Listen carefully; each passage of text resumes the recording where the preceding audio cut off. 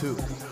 It's a new day. Yes, it is. Who wants to have some fun? I'm all about having fun. I'm so excited! I'm so excited!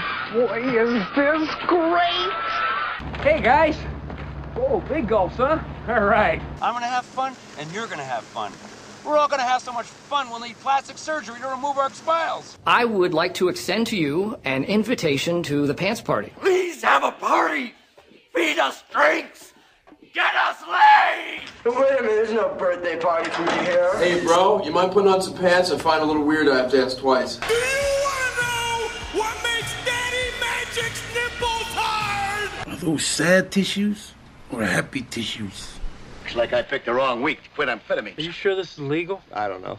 It's fun though, isn't it? What in the wide, wide world of sports is going on here? No sports, no rock, no information. For mindless chatter, we're your station. Cowboy. The Mike Rutherford Show. Yeah, Mo, that team sure did suck last night. They just plain sucked. I've seen teams suck before, but they were the suckiest bunch of sucks that ever sucked. Well, I'm packing up my game and I'ma head out west where real women come equipped with scripts and find a nest in the hills, chill like Flint. Buy a drop top, find a spot to pimp, then I'ma Happy Friday to you. Welcome into the Mike Rutherford Show. It is Friday, March 24th. We're coming to you as always from the University of Louisville College of Business Studios. Visit business.louisville.edu to see what the U of L College of Business can do for you. On the air today from 3 until 6 here on 1450 AM, 96.1 FM, streaming all over the Western Hemisphere. You know us better as the Big X. Mike Rutherford here with Trevor Kelsey on a lovely, well, not lovely, but warm Friday. Warmer. The temperature feels good. It's been kind of a nasty night, nasty morning, nasty early afternoon with the rain and the clouds, but it's going to be a nice weekend. We're excited about that. We're ready for the weekend. We're raring to go. We got Sweet 16 action kicking into high gear. We got the Cards playing tonight, late night in Seattle against Ole Miss. It's all happening. Trevor Kelsey, how are you, my friend? Doing good. Good night of basketball last night. Great night of basketball. Good night of basketball. Today's a little drizzly, like you said, but I think it's almost borderline short weather. Like, okay. I could have thrown some shorts and been okay today. I could have, too. I almost did, but I thought, you know what? Maybe, I went against it, yeah. Yeah, I did go short sleeve, though, and you went the thin long sleeve. Going national champions, 2013. We're coming up on the anniversary. We're both going old school. You went old school national champions. I went old school Randall Cunningham. Same thing. Rocket Man. Same thing. So, it's a good day. It is a good day. Yes, it is. It is. Last night was a fantastic night for hoops. We're going to get into all that. Tonight, hopefully, will be just as good. Unless you gambled on them like I did. Yeah. I went 50-50. Now, the only thing that saved you, so at the end of the show, we made our picks, and you were very confident. You were so confident you were going to drive across the bridge and wager, and you texted me. I got home. I was walking the dog before the game, and you texted, and you're like, by the time, when I left here, Kansas State was getting 1.5, and by the time I got to across the bridge, they were giving 1.5. And so as that game tip-off, they were minus 2.5. Oh, really? So they went up a point in like 10 minutes. As that game was coming down to the wire, I was like, there was a moment where I think it was 72-70 and Michigan State was shooting a free throw to go down 1. And I was like, oh, my God, they're only going to win by 1. And Trevor's going to lose this bet because of the timing that he got across the bridge. But you got that one. You ended up, overtime saved you. Weirdly, the only two I won were the two best games of the night, the first and last game, which are the only Tennessee finally, after 2 games, did the Tennessee thing that we all knew they were going to do at some point. They Barnesed it. Of course, they wait till I bet on them to do it. Then they did the Tennessee thing. And then Arkansas, well, I guess I underestimated Musselman's pre-party in Vegas. I guess he was just a little too high typed up for the game. You knew right when it was Vegas that it was just not going to go well for I thought maybe at least I'd get one good game and then he'd celebrate. No. The celebration lasted too long after Sunday. But also, UConn is a GD machine. I mean, they are steamrolling. Came out there and punched him in the mouth and then just never looked back. I've never felt more confident about a national title pick through like 3 rounds, which definitely means they're going to lose to Gonzaga on Saturday. They shouldn't, though. They've looked much better. It's going to be very confusing. They look dead alike. The uniforms are similar. The color scheme's the same. The uniforms are almost the same. That's why they make them go home and away. That's why one of them has to go with the dark. You know, that's the weird thing is these are the same 2 teams that played in 1999, in which they were playing for their first Final Four. Then UConn had yet to get over that hump. Gonzaga's first run. It was Gonzaga's first run with Don Munson and that crew. And I'm trying to remember who the guard was. It wasn't Stepp. It was the guy before him. I can't remember. He was 6'3" and white. I know that. Wasn't Dan Dickow? No, it wasn't Dan Dickow. I don't think it was Dickow either. They had that great run where it was like a different, like little white guard for like 17 straight. And then games. they had the Rodney Trouf guy mixed in with them as well. He was when they brought him in from France. He played Turioff, you mean? Turioff, yeah. Yeah, that was way later. Well, he was with Blake Stepp. Matt Santangelo and Richie Fromm were the Gonzaga guards. Yeah. Mark Spink, Casey Calvary. Yeah, that was a good team. Yeah, that was so. But that would beat us. It's kind of crazy that here we are now. I mean, who would imagine in '99 when you were talking about a team, you're like, here's some scrappy UConn team versus scrappy Gonzaga team versus a UConn team that, Jim Calhoun can't get over the hump. He doesn't know how to do it. He can't make it to the Final Four. And now 23 years later, these two programs in just the wild rides they've had. UConn's now won, 3 titles since then? 4. Gonzaga has been at least 1 Final Four. And 2 national title games. Yeah, so, I mean, it's insane. Now here we are 24 years later, meeting again. It's wild, too. I mean, we talked about this on the show. I feel like I've written about it every year for the last 12 years. In college basketball, the narratives are they're all-encompassing. And then when they flip completely. Like, it's every major coach that's like, has been one of the greatest coaches of our lifetime. It seems like they've all been in this position where they can't win the big one. Rick Pitino can't get over the hump. Yeah. Coach K can't get over the hump. Roy Williams can't get over the hump. And then when they do, it's like the snap of a finger. They immediately go from, yeah, he's great, but he's never going to win it all because he just chokes or his style or whatever, to like, he's the best thing in the entire world. Jay Wright, same exact way. Jay Wright, Jam Calhoun. Jay Wright's become the Urban Meyer of college basketball, where every team with a vacancy or every team that is upset with their coach wants Jay Wright to come in. It was just like 7 years ago at this time where it was like they're March chokers. Like they got the Gonzaga treatment. The treatment that Gonzaga gets now, Villanova was getting then, and it was even more like it was even more warranted because they could never get past the second round for so long. Yeah, they went to the Final Four in 2009, but that was it. Like they were perennial underachievers. They did this whole thing, and then he wins a couple of national titles, and everything just flips. And if Gonzaga did win the national title this year, it'd be the same thing for them. Like all this whole like. Well, they at least got to the Final Four. A lot of the times it's yeah, but they still get that treatment now. I mean, you get it in 2 different levels. So you'll get the Final Four treatment, you're right, and then you get the national title treatment. Because K was getting he can get there, but he can't get the final barrier, the thing with getting the 6 straight Final Fours. Calhoun was like he can't get past the Final Four. He can't get past the Elite Eight. And it's Rick Barnes now. Guys like Chaney, Barnes has been there though. He's been there, but he also has not been there. He's not been to an Elite Eight since 2008. He's been to 1 Final Four, but guys like Barnes and which I thought I was crazy last night. Sorry, I'm reading the. But Bray's another one that's in that kind of atmosphere still. Yeah, it's kind of. I mean, I'm reading the AP story on Tennessee's loss last night. Like Associated Press, like they're supposed to fact check, and they have this whole thing where it's like, Rick Barnes has been to 27 NCAA tournaments, but just 2 Elite Eights and never made the Final Four. And I was like, yes. I was like, he's been to a Final Four. But, like, that's become – I feel like I see that all the time and hear that all the time. He's been to one. He just hasn't been to an Elite Eight since 2008. I think just 3 Elite Eights total. It was almost 20 years ago. It was 03, right? 03 or 04. CJ Ford team. 03. Didn't they play – was that the year LSU made the Final Four? 03 was Kansas, Syracuse, Marquette, and Texas. Okay, so it was the Marquette year. Yeah. Okay. And then 04 was UConn, Georgia Tech, Duke, and Oklahoma State. I remember the teams in that kind of like 03 to 06 area, but they kind of mix. They get blended and screwed up in my mind which one's which. It was so I think that Gonzaga. The whole thing is weird to me that they still get this just like I hate them because they get overhyped every single year. I'm like, well, they've been to 6 straight Sweet 16s. Like the only thing they haven't done is win a national title. I mean, they're a 3 seed. It wasn't like they were the 1 too. I mean, I know, but if you like Twitter search Gonzaga or Google search Gonzaga or do whatever with Gonzaga, you'll have all these people who are just like, I'm so sick of them, like telling me how good they are every year. I'm like, well, they are pretty good. It's only 1 team wins the national title. Like I think we've kind of forgotten that. And with what happened yesterday, with Michigan State losing and a couple of the other teams losing, we now are in a position where if Gonzaga beats Connecticut on Saturday, we're guaranteed to have a first-time champion. We'll have a Final Four. We're guaranteed to have a Final Four with no past national champions. UConn's the only team still standing that's won it before, which is kind of wild and kind of fun. They are, which I'm rooting against my own pick now because I want bizarro champion. I want a weird champion. I want a new champion. I want some new blood in there. I think it'd be fun and be good for the sport. As good as this UConn team has been, they've won 4 national titles. I'm rooting for a Kansas State versus versus Princeton in the Final Four versus beating Princeton, and on the other hand, I don't think that can happen. We'll go Gonzaga versus let's let Houston get there and then get upset.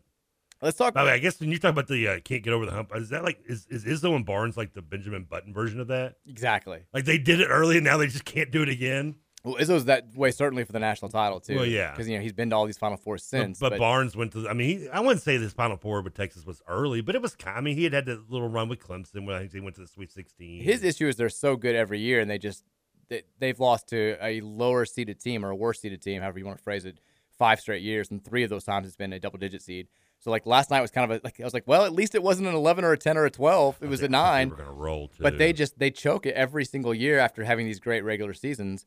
And yeah, last night I thought was one of the more indefensible ones because they controlled the pace for the first 30 minutes. They were taking them down in the mud, and then FAU hit a couple of shots, and it was like they panicked. And I mean, it's not a great secret Tennessee's a bad offensive team, but when they had to just make any sort of shot to make any sort of run, they had nowhere to go. And they mentally collapsed too. I mean, getting the flagrant foul with throwing the elbow. Which is one of the dumbest things I've ever seen. They're only down 4 at that point. Yeah. And the Vlasic kid is kind of a punk anyway. That's sort of his MO. I also think, I mean, you can't just leave out the fact that not having their point guard probably killed them down the stretch a little bit. Ziegler going out, to me, put to bed any shot they had of winning a national title. I think you can say the same thing about UCLA not having Jalen Clark, not having Yeah, but the one dude is that. Bona didn't even play last night either. No, but the kid that looks like everything you would think of the picture when you say UCLA player. What's his name? Because he pronounces his name. It begins with a J. Jaime Jaquez? Jaquez, yeah. Oh, he's a beast. I know. That's what I'm saying. You lose what you did with UCLA, but you've got that kid. You have a chance in the tournament. Well, they clearly had a chance, but yeah. I mean. He does look like when you think when I say picture UCLA player, does he not look like a little bit? Yeah, I mean, but surfer kind of looking dirt. I don't think you can just gloss over it. Clark is the defensive player of the year nationally. Bona is their best big man. Yeah, I know. And I said on the show yesterday, I was like, I texted you last night. I was like, I had said without Bona or with him being limited, Timmy may get 40 and 25 tonight. I thought I was just being like hyperbolic. He goes out and he hits 36 and 13.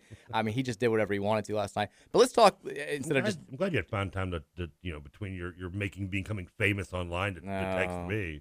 It was so nice of you to find those just few moments in your busy schedule to shoot me a text and be like, hey. How you doing, buddy? I just felt bad that I got retweeted by Patrick Mahomes. I was like, Trevor's going to hate this. It was my first thought. I was like, how am I going to face Trevor? Where's Goff at? Why is he not retweeting? Great question. Where's he on Twitter? It's too Hollywood. That was the first thing that I saw. I didn't even see like the ESPN quote to him, which, by the way, they blanked out me using the S word. I was like, come on. Did they really? Yeah, well, they do. I think they do that a lot of times. I guess they do, but like I saw it is ESPN for They used my I was like, they're like perfectly said. I'm like, well, clearly not perfectly because you changed, you censored me. Don't censor me. But I saw the Mahomes retweet before I saw that, and I was like, oh. I feel like he just followed you. You retweeted before he did. I was one of the early reads because when you write, you started the whole thing. I happened to be on Twitter when you tweeted it out, and I think it only had maybe it had like 30 or 40 retweets when I retweeted it. I was like, okay, well, I'm going to retweet this. It was right after I did. I think it was right after I liked John Rothstein's Clubber Tang tweet. Oh, he always tweets that. How does he? I'd never. He's got little sayings for every coach. Oh, I know he and does. He just okay. After every Kansas State win, he tweets it out. It was new to me, which I liked because I like Clubber Lang. But I follow Rothstein because he'll have pertinent information, but I do it having to just trudge through all of his self promotion. Well, that's crap. That's why I got to like it on a retweet. Mick Cronin. More consistent than a few good men on a rainy Sunday. I mean, after every single they will have beaten Washington State by 2. Him memorized because he tweets them every single day. Every single day, the same like a over folder of them. Like he just goes. Yes, he does. And he texts coaches every single morning. Where like every single coach he'll text me like, "Hey, it's John. Have a great day. Good luck at your game tonight." And some coaches will send the screenshots of like 50 unresponded to texts from John Rothstein. Like he's a weird dude. I mean, it's. Just trying to be nice, I guess. He's not. I don't think he's a mean person. He's just a strange person. He's kind of a nerd. He's definitely he's the basketball robot. I mean, a lot of people like try to claim to be nerds nowadays that aren't, but I think he might definitely fall into that category. Yeah, he's something. We're going to give away more Lou City tickets today. By the way, we've got not just that. In the first hour here, coming up at about 3:30 when we come back from the first break, we're going to give away 2 tickets to tomorrow's home opener for Lou City. So we've given away season tickets the last 2 days. Today it's going to be 2 tickets to tomorrow's game. 3 p.m. is the kickoff at Lynn Family Stadium. And then we're also going to, later in the show, tell you what you need to do to get signed up for Monday's Racing Louisville season ticket giveaway. We're going to have a contest. It's going to involve the weekend. You're going to have to get in on the text line when we tell you what's going on. So in the 5 o'clock hour, we'll say that. But keep it locked right here. We're going to have all that going on. But let's, instead of just dancing around here, let's focus specifically on a couple of things from last night. And we'll get to Louisville Ole Miss tonight coming up here a little bit later in the show. But last night, we'll start with Kansas State, Michigan State, which I was very excited for Gonzaga, UCLA. I think everybody, I thought UConn, Arkansas was going to be way more competitive than it was. And this was a game where I was like, it's going to be a competitive game, but I don't think it's going to be maybe the most aesthetically pleasing. Noel's so fun to watch, but Michigan State's going to. It's Michigan State. Right. They're going to slow it down a little bit. He's not going to be able to do the types of things that he was able to do in those first 2 rounds, and could not have been more wrong. This was, to me, as exciting as Gonzaga UCLA was down the stretch, this was the game of the tournament.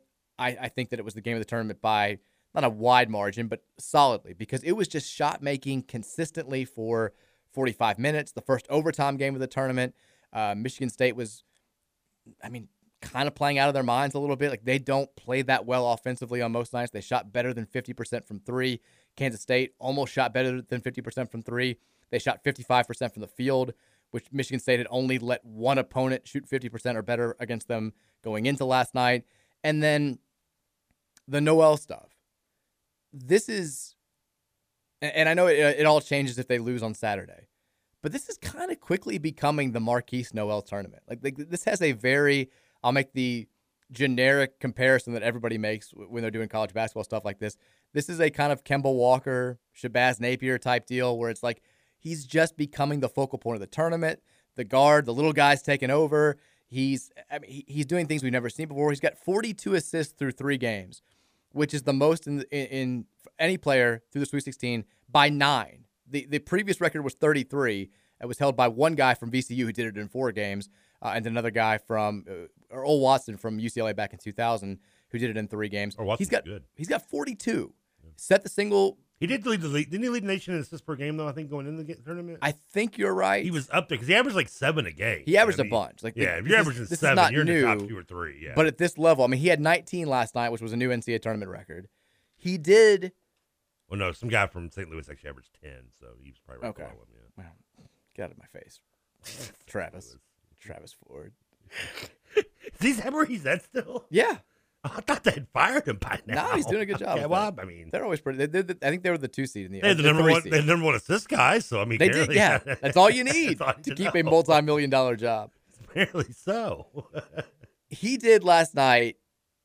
One of the, and I know this word is overused at this point. It's like an old person word. It's moved on.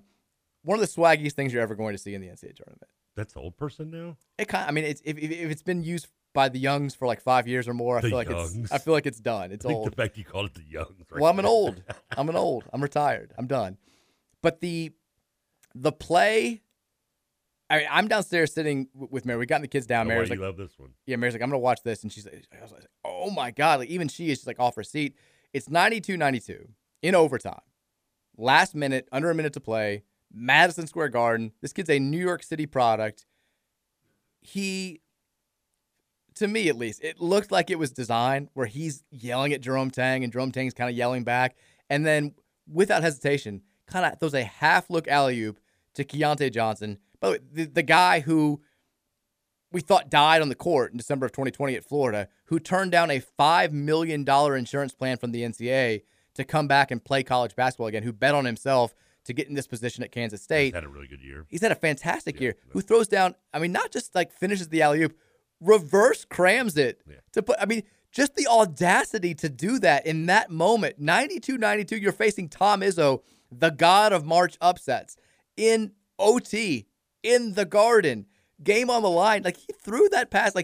And so after the game, it kind of broke my heart where they asked Jerome Tang about it, and he's like, no, he's like, we were, it wasn't a dummy set. It wasn't a fake out. It wasn't anything like that. we were just talking. I wanted to run one play. He wanted to run another. And then it was a great basketball play. He and Keontae have a great connection. He made the cut. He threw the pass.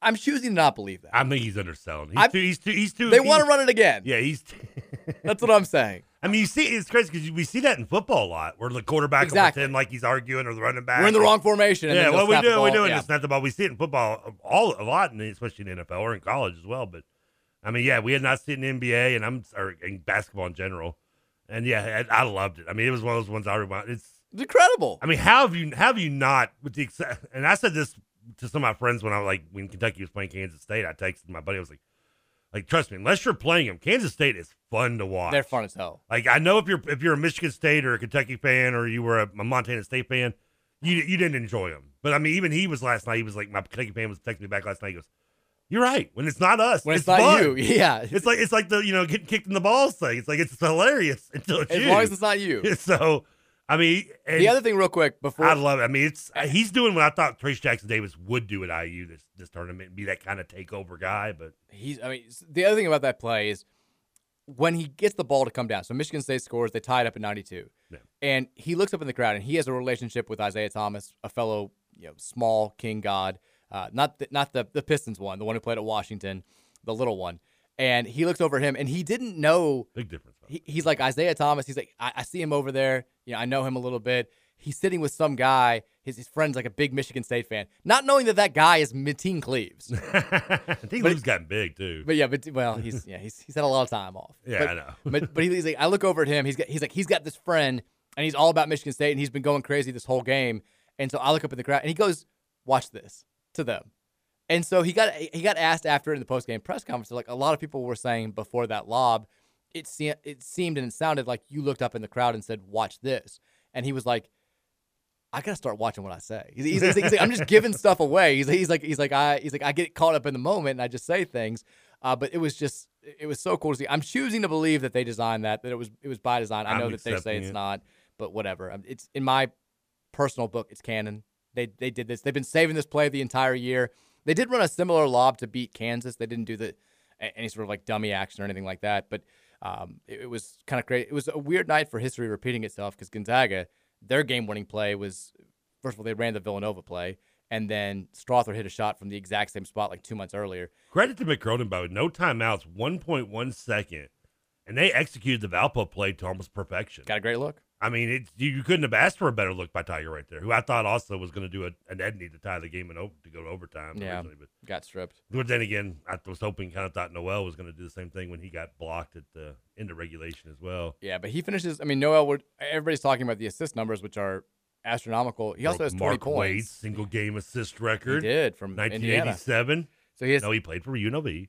Against Indiana, right? Against Indiana, in a loss, but yes. He had 20 points last night. He's averaging over 21 points per game in the tournament. He's got 42 total assists. He makes the game-saving, game-ending steal with the layup at last night. I mean, he's just like, this has become his tournament. And he's old school point guard too, and I love it. Like I mean, I get Sportswood watching him play. Like it's because it's we don't see players like this play the point guard level like this. I mean, some of the passes, the bounce pass he made in the lane for one layup, I want to say, with like 2 or 3 minutes left in the game, just through 2 defenders. I mean, it brings a tear to my eye. He's incredible. It is so much fun to watch. And while I bet Tennessee last night, I'm really more glad they're going to play Florida Atlantic, because not that I'm not saying that it's an easier opponent, and I picked Kansas State and they're my only Final Four team left alive, but because the way Florida Atlantic plays, they're going to allow Noel just to go free. Oh, yeah, they will. And it's just going to be, it is going to be it's going to be so much fun watching those two teams go up and down the court. So much fun. I'm looking forward to that game. I mean, Tennessee would have mucked it up, and he could have still had his game, but it wouldn't have been. I mean, and you're right. I mean, I think I took this last night, and I was somewhat being hyperbolic, but when you think about it in hindsight, that was the game of the tournament. I mean, not just because it went to overtime. It was the best game so far. I mean, and I guess you could argue maybe the Fairleigh Dickerson, because the 16 does upset a 1. No. And that was a fun game, but this one, no. This one was two high-quality teams. I mean, and it wasn't just down at the end of the game where it was like people talk about the Falcons and Patriots Super Bowl, like, such a great Super Bowl, because it was boring for most of the time because the Falcons were blowing them out. This game was back and forth. I think Kansas State went up by 8 or 9 at one point. No team ever led by more than 7. Yeah, I mean, it was. Oh, is that what it was? It was 7? Which is crazy. I mean, it was back and forth the whole second half. Just a great game. Just a fun game to watch. Wish could have had maybe a few more in this tournament, but it hadn't been a bad tournament. No, it's been a great tournament. No, this gave us that close to buzzer beater type game, which we still haven't had technically a buzzer beater yet. We haven't, but I think we've had as many game winners in the last 5 seconds as any tournament in the last decade, which is, hey, I'll take it. Yeah. Speaking of the other game last night we need to discuss, Gonzaga UCLA, which these two, all they do is deliver bangers when they play in the tournament. They do. 06, incredible. 21, incredible. Last night, incredible. And it was just Gonzaga comes out looking lethargic. It's like, here's the big bad UCLA Bruins from the Power Conference. They got the better athletes. They're going to put the clamps on you a little bit. They lead by 13 at the half, and you're thinking the injuries aren't going to affect them. And then the Zags start playing good defense. Mick Cronin after the game he's complaining incessantly about the whistle. He thinks that they were getting destroyed. My man was salty as hell after the game. Yeah, I didn't watch his press conference. But they do go, whether it was the whistle or just them going cold. I mean, it wasn't all the efficient. They went 11 minutes without making a field goal in the second half. And they were getting some good looks. Campbell, who couldn't be guarded in the first half, couldn't make anything in the second. Jaquez went a little bit cold. Amari Bailey went a little bit cold. They were getting dominated inside. Timmy just was getting whatever he wanted on offense. And it looks like we're going to have a tale of two halves. Gonzaga's going to run away with this. They lead by 10 with just over 2 minutes to go. And then, I couldn't believe it. I thought I was seeing things. I'm like, this is happening again. The 06 end is happening again. Gonzaga completely clamps up. They start missing shots. They start missing free throws. They have a just totally uncharacteristic turnover. UCLA ramps up the heat. Jaquez starts taking it to the basket. It's a 3-point play. Yeah, with little, I don't know. Gonzaga's like, they're acting like they have 10 seconds left in the game instead of a minute and a half. There's letting him go. It was just it was unreal. It was was it officially a 10-1 run in the last 40 second span under a minute? Ends up being a 12-1. Was it? Does that one end up being okay? Because I guess the crescendo, the peak moment. Timmy misses 2 free throws badly with Gonzaga up. I texted this. When they showed his parents in the crowd after he missed that first one? Papa Timmy's a beast. Mom was standing up going, "It's okay, honey." Dad's looking at him like, "Where's my belt?" We're running in the backyard. Yeah, I felt like I peed a little bit. He's a scary guy. I felt bad for Drew when he said later on that this guy saved my butt. I don't think he was being joking. I think he's literally my ass was going to be red back at the team hotel. You have no idea what Dad's over there just smacking his hand with the belt in the stands. He's not as fun as Chet Holmgren's dad, who looked like the biggest, weirdest nerd of all time. But this guy he's definitely intimidating. But so Timmy misses both free throws. Gonzaga leads by 2. They let Amari Bailey who's only playing big time minutes because Jalen Clark's out for the year. He hits a 3 and UCLA's up 1, and you're like, my God, it happened again. This is the total collapse. The only thing that was different this time than it was 17 years ago to the day in this round, in this tournament, was Gonzaga had a timeout. Because if you remember, everyone likes to blame Morrison. Morrison, it really wasn't his fault. He didn't have any of the last minute turnovers. Their big guy gave it away for the go-ahead layup for UCLA. And then Derek Rivio, the little point guard, just gets the ball and just goes down the floor, just totally frenetic pace, frantic move, loses it, trips over himself. UCLA gets it back. They get fouled again. And then that's the end of the game pretty much. This time they have a timeout. And even though there's 12 seconds left on the clock, Few dials up the Villanova play for the Chris Jenkins shot from 2016. Ball handler comes down the floor, little shovel pass to the guy behind him. He runs in front to try to screen the players, and they get Wouldn't the look it more be the Watford shot? That came first. It was the same kind of play. Yeah, but that was from the wing. That's true. Okay, I'll give you that. Okay. It's the Villanova action. It's from a little bit of a different spot on the floor. This one was about the same length, but it was more straight on. And they get it to Julian Strother, who hit a shot in almost the exact same spot to beat BYU a couple of months ago. And look, Las Vegas kid. We had the New York kid setting the Garden on fire. Las Vegas kid coming back home. He drills the shot. And you're right. Tyler Campbell gets a great look to potentially tie it up after he gets stripped and they make 1 or 2 free throws. He can't hit it. Just unreal finish there. Gonzaga, the symmetry between these two games, in 06, UCLA was a 2 seed, Gonzaga was a 3 seed. In 06, Gonzaga led by 13 at the half, and UCLA rallied to win. In this game, UCLA led by 13 at the half, and Gonzaga rallied to win. These two teams, they should have to play in the tournament every single year because every time they do, It's phenomenal theater. I mean, if anything, they should play each other every year in the regular season. This is I'd love to rivalry, see it. Yeah. Yeah, why not? I mean, it makes sense. West Coast. It's just, I mean, I would like they're the two right now. I guess the two more the prominent programs on the West Coast. They're probably the two big with them and Zona.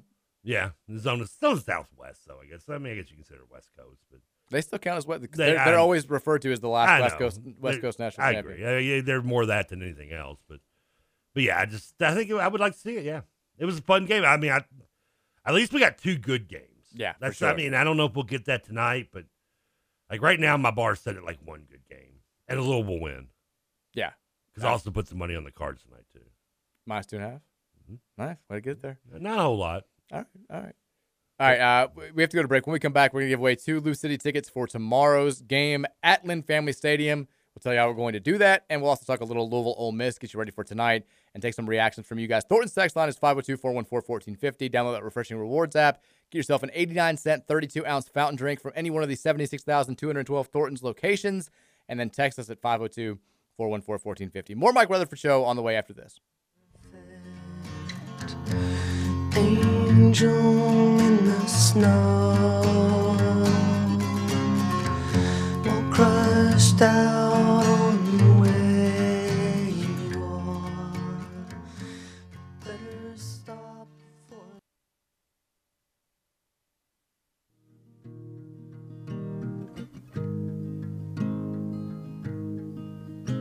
I'm keeping you close, you're falling behind. I lost my voice, you lost your mind. You say you're not well, they say that you're fine. Walking with me to the aisles of a drugstore. And if you return to me, oh, if you return to me. I thought you were just doing all powder songs. Song could be about powder. Eric Musselman. We did say drugs. So. But listen to the lyrics. You don't know. Listen to some of these lyrics sound like he's keeping drugs involved. Angel in the Snow by Elliott Smith is absolutely about cocaine. You know who this is? I don't. I don't know. I thought this could be his Damon Geraldo. He's a kind of a folk singer from Seattle. Okay. So he's got a few songs, but this is always one of my favorite songs. Welcome back in, Mike Rutherford Show. No excuse. I just wanted to play it today. That's fine. Friday edition. I'm good with it. A couple quick updates. We got Louisville baseball in action in South Bend against Notre Dame, which has kind of become a little bit of a pseudo rivalry, just because every time we go up there, they seem to do something that pisses everybody off. Remember, they canceled the games because of wind a couple of years ago, because they never won a series against us. And I know that it was not well received on the U of L end. I know that there was a thought that like they won that first game and they got their win over Louisville and they wanted to go home and sit on it. But the Cards currently, as they kick off the first game of a 3-game set, they lead 2-0 in the second inning. Ryan Hawk's 4th strikeouts through the first 2 innings there, as the Cardinal baseball team looking for another ACC victory. It's the first road series of the season, so let's hope they can get it done. Also, weren't Notre Dame weren't they like number 1? We blew them out last year. They were early in the season. Yeah. When the people thought we may be down, and we went in there and they ended up being. They really canceled a game for when I remember that. They did. It was 2 years ago. They ended up going to the College World Series because they upset Tennessee, the number 1 overall seed in the Super Regionals. So they ended up having a very good year, but we won the conference like we always do. It's fun. No brag. But also women's basketball. We've got NCAA tournament action happening right now. Miami, the 9 seeds there. Cinderella run is continuing at the moment. They lead 4-seeded Villanova 46-33 at the halftime. Cabinet Twins getting it done. I didn't know those games going on. It would have been nice if it was us, but I guess we'll stay up till 12:30 in the morning. Well, now it would have been nice for us because you would have been like, can't do the show. We're on the game. Well, they would have told us we can't do the show because we had a game. We're not allowed to. We can't compete. We're partners. Now, see, this is where I was torn now because on one hand, I like having the late game, but on the other hand, it would have been nice to have the day off. It would have. The only thing that sucks too is not that there's not to talk about. I mean, if the game tips off, I'm working the men's games, which sucks. I can only halfway pay attention to the women's games. True. And then also because it's a tentatively scheduled 10 p.m. tip, and the reality is it's 30 minutes after the first game, which is a 7:30 tip, so it's probably going to be a little bit after 10. Oh yeah. You're looking at 10:30. Yeah. We're wrapping the game up at like several minutes after midnight. It's going to be like 12:20, 12:15 at the earliest. So it's going to be a late night for all Cardinal fans, but hopefully they can get it done. The spread I saw has gone up from 2.5 to 3. So that's because of me. Maybe some money They heard. is coming in on the Cards. They got the rumor. I heard the rumors. Well, yeah, by the way, yesterday I drove up to the other studio. I don't have to drive all the way to the studio when I make my bets, but sometimes I just go in and do it. Because you know how close the studio is to the exit anyway when you get over the bridge. It's very close. It is. So then I park and, maybe hit a few heaters while I'm making the bets, change my mind or something. I mean, they were having a party back in the back home in the camp lot yesterday. Oh, they were? There was like 4 cars parked and down coming in and out of the parking lot. Nice. People walking in and out. I was thinking maybe I should have just joined them. All right. All right, let's go ahead and do this. We got Lou City tickets to give away. Reminder, we're giving away Lou City and Racing Lou tickets pretty much every day for the next couple of weeks. If you don't want to rely on us, if you want to buy your own, you can call 502-LOU-CITY or visit loucity.com/tickets. It's just $17 per ticket for Lou City. I think it's like $14 per ticket for Racing Lou. It's a fantastic deal. Lynn Family Stadium is a blast. But if you're looking to make it out to the first home game tomorrow and you don't have tickets yet and you want them for free, we got 2 for you. They're going to play tomorrow. It's the El Paso Locomotive is in town. I like the name, by the way. For a 3 p.m. All I think of whenever I hear El Paso is in No Country for Old Men, the older mom who's like, she's making me move to El Paso, Texas. When she's ratting everything out to Do you know how many people I know in El Paso, Texas? This many. That's how many. I can't hear El Paso now without thinking about that. But that's who's in town, the El Paso Locomotive. Here's the trivia question. We're going to do this. First person to text in the correct answer to 502-414-1450. You're winning 2 tickets to tomorrow's match. So Lou City, it's their first home match tomorrow. But they have played 2 matches prior already.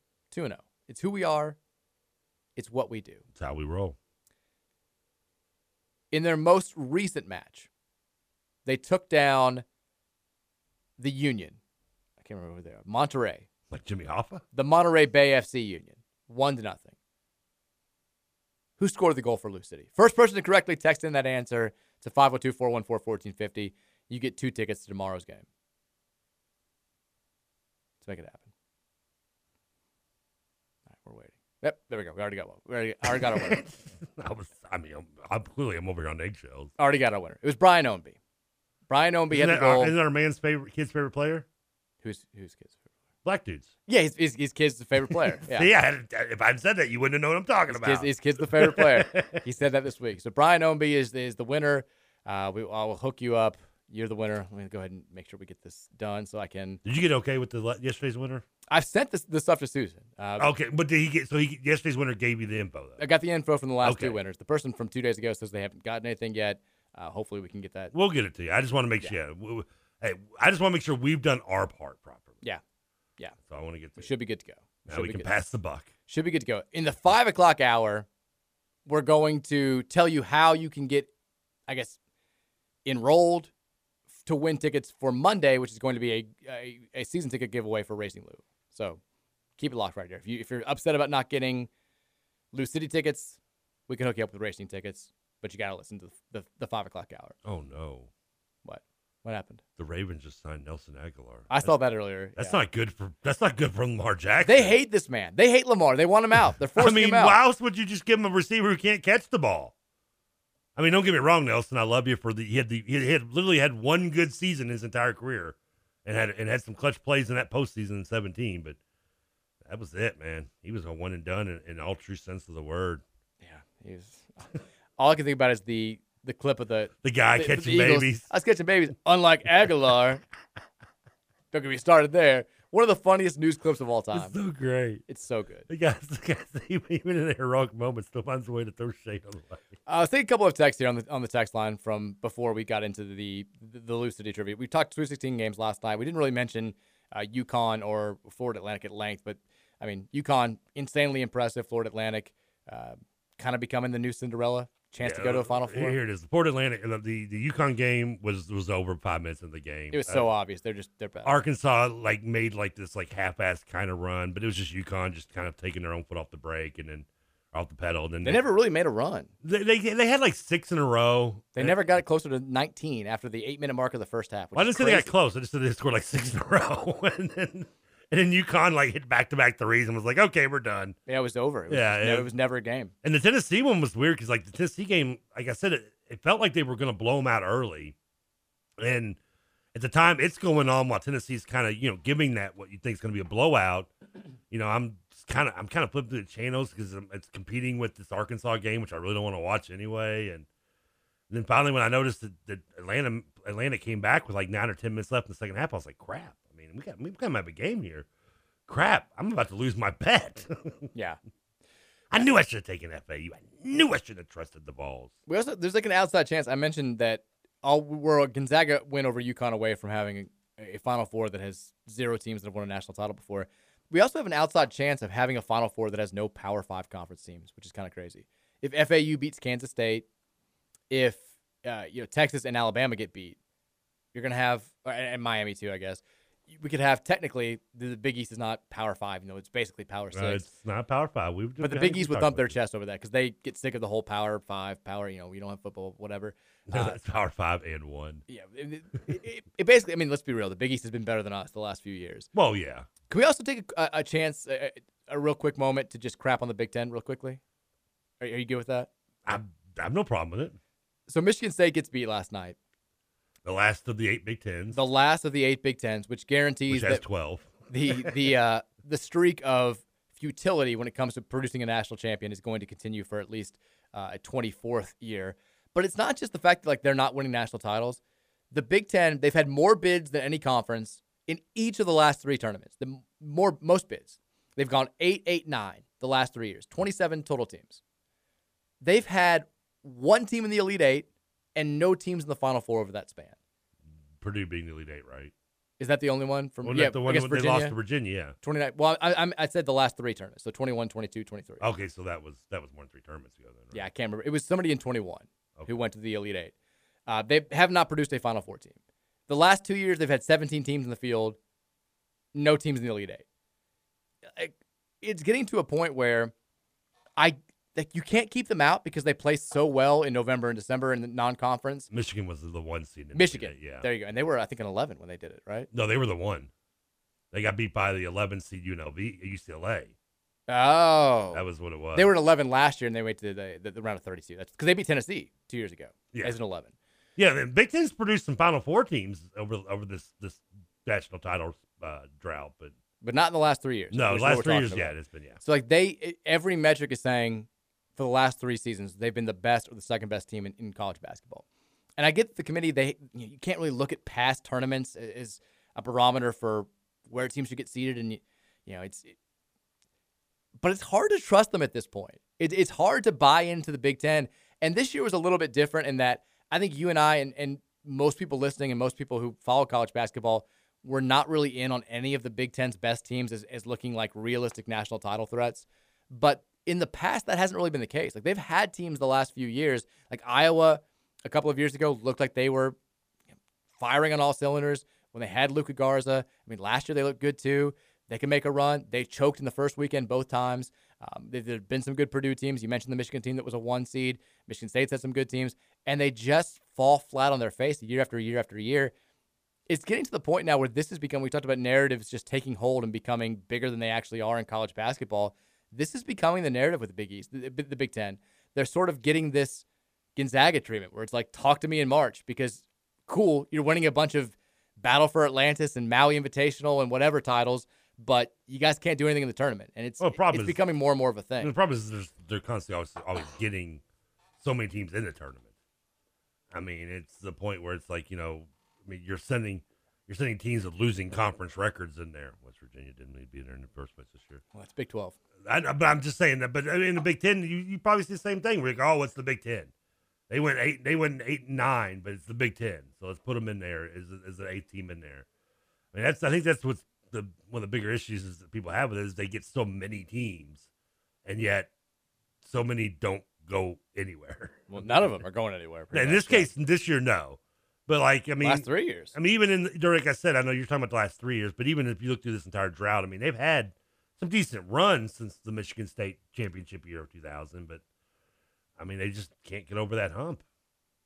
It's a bad look for the entire conference. They've got to get something going on in March because they're becoming known as perennial underachievers. And even Michigan during their runs, that was beeline teams. Yeah. That wasn't your typical Big Ten style game. No. I think that's what kills them is they play a style that's different than the other 5 major conferences. And it works through the regular season. It works earlier in the season when you've got polished guys. I mean, Big Ten teams, they do the thing where it's like, we get old and we stay old. They've got veteran players. They're typically closer to their ceiling than a lot of these teams from other conferences in November and December, which is why I think they stack up early season wins that help boost their resume. And they just beat each other up for 3 months during conference play. And then you get to the tournament and everybody's caught up. Everyone's playing a different style. It's a style that's more conducive to college basketball. And boom, they're getting upset every year. And they also have a bunch of coaches that just don't know how to win. I mean, besides Izzo, I guess. And I don't think the Big Ten needs to go away from your more traditional, maybe slow down even big man offenses. But when it comes to tournament, the regular season, just like in the NBA, the regular season and the playoffs, they're 2 different styles of basketball, 2 different worlds. Mm-hmm. In college basketball, it's the same thing. It is more opened up, and you need more. You need guard play. You can have the big man. We saw what Kansas last year's big man was. You talk about the MVP should have been the center, but you got to have guard play. I mean, no, there's no if and or buts about it. If you don't have guard play, I don't care if you've got the best big man in the country, Zach Edey, you may not even get past the 16th seed, and you didn't. No. The guards aren't good enough in the Big Ten. And no. I think that's some of the best guard play they've had is when you look at like Michigan, who had Burke and they damn near won a national Hardaway. title. Yeah, I mean, you had IU when they had their nice little run. I mean, Holes, you can laugh about him, but he's a good college player. I mean, they haven't really had a run. I mean, Oladipo, well, they went to Sweet 16. That's not really not getting to regional finals. I mean, Ohio State went to Final Fours. You had Conley with Oden. Yep. You had Daquan Cook, who was a wing player guard. Yep. I mean, Michigan State. I mean, God knows the last national champion. Michigan State. That whole Flint group. It was all guard oriented with Bell, Cleaves, and who was the third one? I'm forgetting.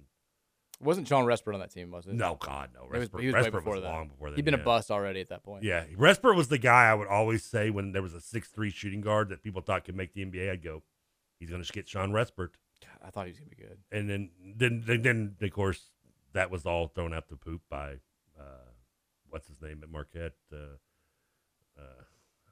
Mo Pete was the big guy for Michigan State. Dwayne Wade in 2000, right? Who's that? Mo Pete was their big, the forward on that. Maybe it was a 3-guard rotation of Cleaves, Bell, and something else. And I forget the other guys. Charlie Bell. Yeah. I think they were all at the game last night. Well, Cleaves was. We know that. I mean, so. All right, let's take a couple texts here before we wrap up the first hour. 502-414-1450. You know it's going to bug me. I'm about to look it up. You go ahead, but okay. I'm going to look this up because you know it's going to annoy me until I do. Is the Thornton's text line. Texas' unpopular opinion, maybe. I appreciate Trevor's hard work, but this may be my least favorite intro. It doesn't flow very well. It could just be me. I do love the Cowboy, though, but also screw Kid Rock. Well, okay, screw Kid Rock, okay, and but what do you mean it doesn't flow well? Morris Peterson. How do we put the best player on that team? I just said Mo Pete. Oh, I thought you were. Oh, my bad. I didn't even put the two together. I didn't get his nickname. My bad. It's okay. And Jason Richardson was a freshman on that team. What do you mean it doesn't flow well, though? I don't get that. I think it has a nice flow to it. He doesn't like it. Explain your work. Tell me why it doesn't, and I will possibly agree with you. Texter says, is the national conversation around Rick Pitino seem very lazy and incomplete? Even people I respect, like Bomani Jones, seem to have an incomplete picture of the Pitino situation.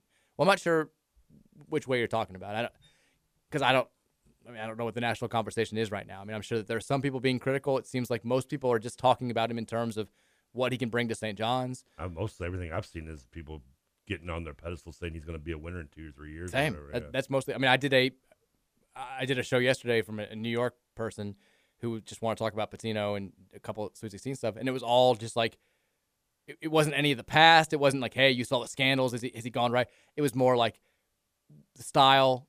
What do you think he's going to do here? What do you think about the press conference? Like mostly nationally, I've seen, and I know he did get he got some hard hitting questions when he went on SportsCenter from Sage Steele. Like she brought up the scandals and have you changed as a person and all this stuff. And I think his response was good. It was kind of what he said all along, which is like, we didn't cheat to win the 2013 title. We gained no competitive advantage. Some things happened that clearly shouldn't have been happening. People paid the price for that, but you can't vacate a national title. Millions of people watch the game, all that good stuff. Like you won the title. John Beilein said we won the title. Like everybody knows we won the title. You can't take that away. It was, yeah, I mean, it was, he handled it well. But besides that, I feel like it's been, especially with the clearance from the FBI stuff that the IRP gave him, it's been mostly just basketball talk. Like, what can he do with Nike? New York basketball is exciting again. Which players does he keep from the roster? Who's he going after now? I mean, they're reaching out to a ton of 4- and 5-star kids out there in recruiting. He's already making a pretty big splash. So, yeah, I don't know. I haven't seen it. I don't follow Bomani Jones, so I couldn't tell you. But, I mean, I wouldn't be surprised if there isn't someone out there, a talking head, that's going to try to be negative about it to go for the clickbait or whatever. But it's hard to zero in on Pitino when, like, all of these coaches that have had shady stuff happen, whether it's been basketball related or not basketball related, have gotten second chances way sooner than. I mean, Sean Miller is coaching tonight in the Sweet 16. We know the man was cheating his ass off at Arizona. Yeah, opposed to Pitino, who was found innocent of not knowing what was going on. Right. I mean, and he had to go to Greece for a few years. Chris Beard has whatever happened was clearly something happened with him involving a physical act with his fiance. He's on the sidelines for all of what? A month and a half before somebody hires him to a multi-million-dollar deal at Ole Miss. That wasn't that's a personal thing. That's what I said, on the court, off the court stuff. But, like, still, hell, a lot of stuff that Rick Pitino gets criticized for has nothing to do with basketball. They like to lump the Karen Cypher stuff into it. Like, this is, I think it's harder and harder to be overly critical of Rick when you've got Will Wade back into coaching, Chris Beard back into coaching, Sean Miller back into coaching. I mean, Miller is a big one, especially being on the fact that he's just pretty much point blank was like, we were cheating. Yeah, I mean, Bill Self still has his job at Kansas. Like, all these coaches, like, none of them paid the same price that Rick Pitino did. And honestly, if we want to paint ourselves as the victim here, no program paid a higher price than we did for any of this stuff. And I picture Sean Miller like the kid in Super Troopers when in the movie he runs out. He's like, I love acid. Like, I love cheating. Look, he's a hell of a coach. I think that but he clearly was cheating at Arizona. Yeah, I mean, it was everybody obvious. knows it. And he missed all of 1 year on the sidelines where he got to do podcast work, and the media collared him and treated him like a little baby. I'm not saying, and then he got to go back home to Xavier, which is a very good program. I don't want people to misconstrue things. That I think there's people that attack Sean Miller now. He's got off free. I'm just saying you can't pick and choose your complaints. Exactly. That's what I'm saying. If you're going to complain about one, complain about them all. But it's harder to be overly honestly, tough on I'm Rick okay right with now. moving on and not pointing it, not bringing it up. I am too. I'm only bringing this up because people are saying, focus on Rick. And I'm like, it's harder to focus on Rick right now when all these other coaches have had all these things happen and very little has happened to them, right? Unfortunately for Rick, though, despite Sean's success throughout college and his notoriety amongst basketball fans and people, Rick Pitino he's nowhere near the size of star for sure. Pitino is. For sure. I mean, not even close. Which is why the FBI targeted him. Yeah, I mean, there's no when it comes to star level of being known, like, to the non-sports fan, you're going to get 9 out of 10 say Rick Pitino, Sean Miller, and they're going to be like, who? The more that comes out about this FBI investigation, the more you realize it was effed. Like, this whole thing is completely effed up. Give it to like, the government. They saw it as an easy win, an easy dunk. They had, they got one guy into their crosshairs who was just a shady ass dude who was dumb as hell, who managed to fall into their lap, who before they could even talk to was like, I can get you coaches. I can get you names. Don't send me to jail. I can do this. I can do it. And they were like, you know what? The FBI needs an easy win right now. If we can make a splash, this guy can bring us coaches. We know everyone knows that cheating is going on in college basketball. We can prove it. People are going to love us for this.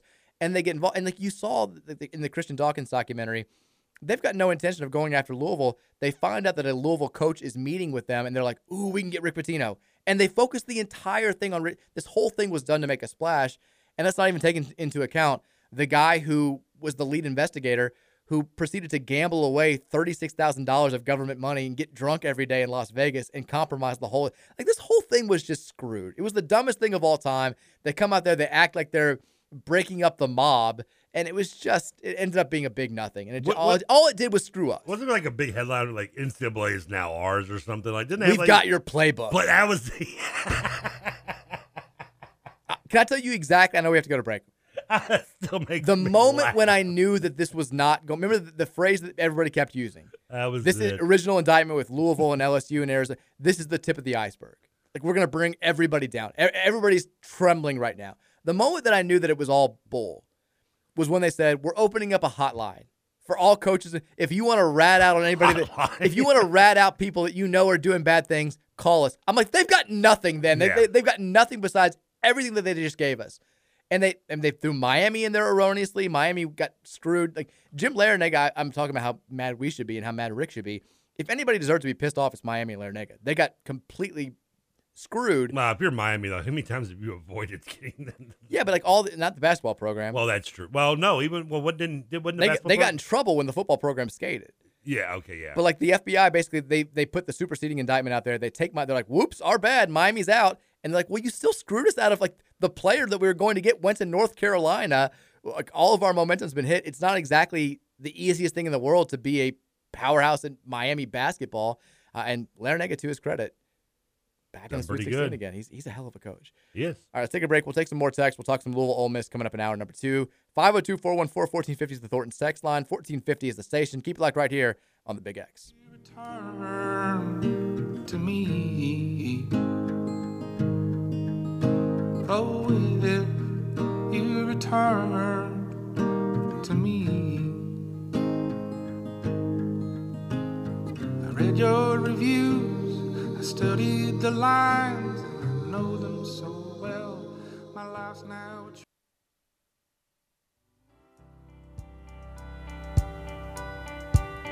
a I'm gonna rid myself a house in the shade of the freeway.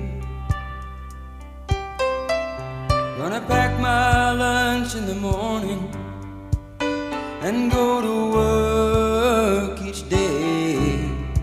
And when the evening rolls around, I'll go on home and lay my body down.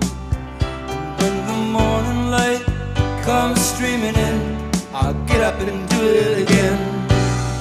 Hey. Amen. Say it again. The Pretender. There was a cool version I wanted to use of this song, but I wouldn't think it would go well. Was a live version. It's like a random live version of him doing the song with Crosby, Stills and Nash. Oh, nice. It's like happened to be like on the stage together, and I was like, you could tell it was maybe from like maybe about 10 years ago, maybe 15 years ago. They look, obviously older, but the audio, I was like, I don't know if it'll work properly. It'll work as well. And I was like, I'll just go with the good audio for the song. I remember when I wrote on the website that I was going to law school, I used the line for this song. I was like, because it's the Pretender. He grew up, he had all these ideas. He was going, and then he just becomes this poor working man going 9 to 5 and just soulless life. And I was like, are you there? Say a prayer for the Pretender. Started out so young and strong, and look at me now. I'm talking talking nonsense on the radio, living the dream with you every day. You said you told the Pretender to shove it, and you told that corporate life to take it, and you're damn right. Put it somewhere where the sun don't shine. I don't need that $700,000 a year salary that I would have never gotten anyway. Who needs a new pair of pants anyway? Welcome back in. Second hour here of the Mike Rutherford Show on Friday, March 24th. Happy Friday to you. Hopefully your weekend is off and running and off to a great start. No, it's fish day for you today, isn't it? It is. No meat. Is that still how many more weeks do we have going? Well, Easter is what? Oh, is it Easter? Is that when it is? 2 weeks from this Sunday, I think, or next week from this. I think 2 weeks from this Sunday. Yeah. Easter. That and Christmas Eve is when the fake church goers come out. Oh yeah. That's the trendy church day. All the stars are out. Yeah, we're going on Easter Day. If you're like a week to week church goer, you gotta maybe like almost hate Easter for that reason, right? Yeah, I mean, you're so torn because you love it because of how much it means to your faith, but on the other hand, it's like, God, I gotta deal with the looky-loos and the people. It's like like the gym people in early January.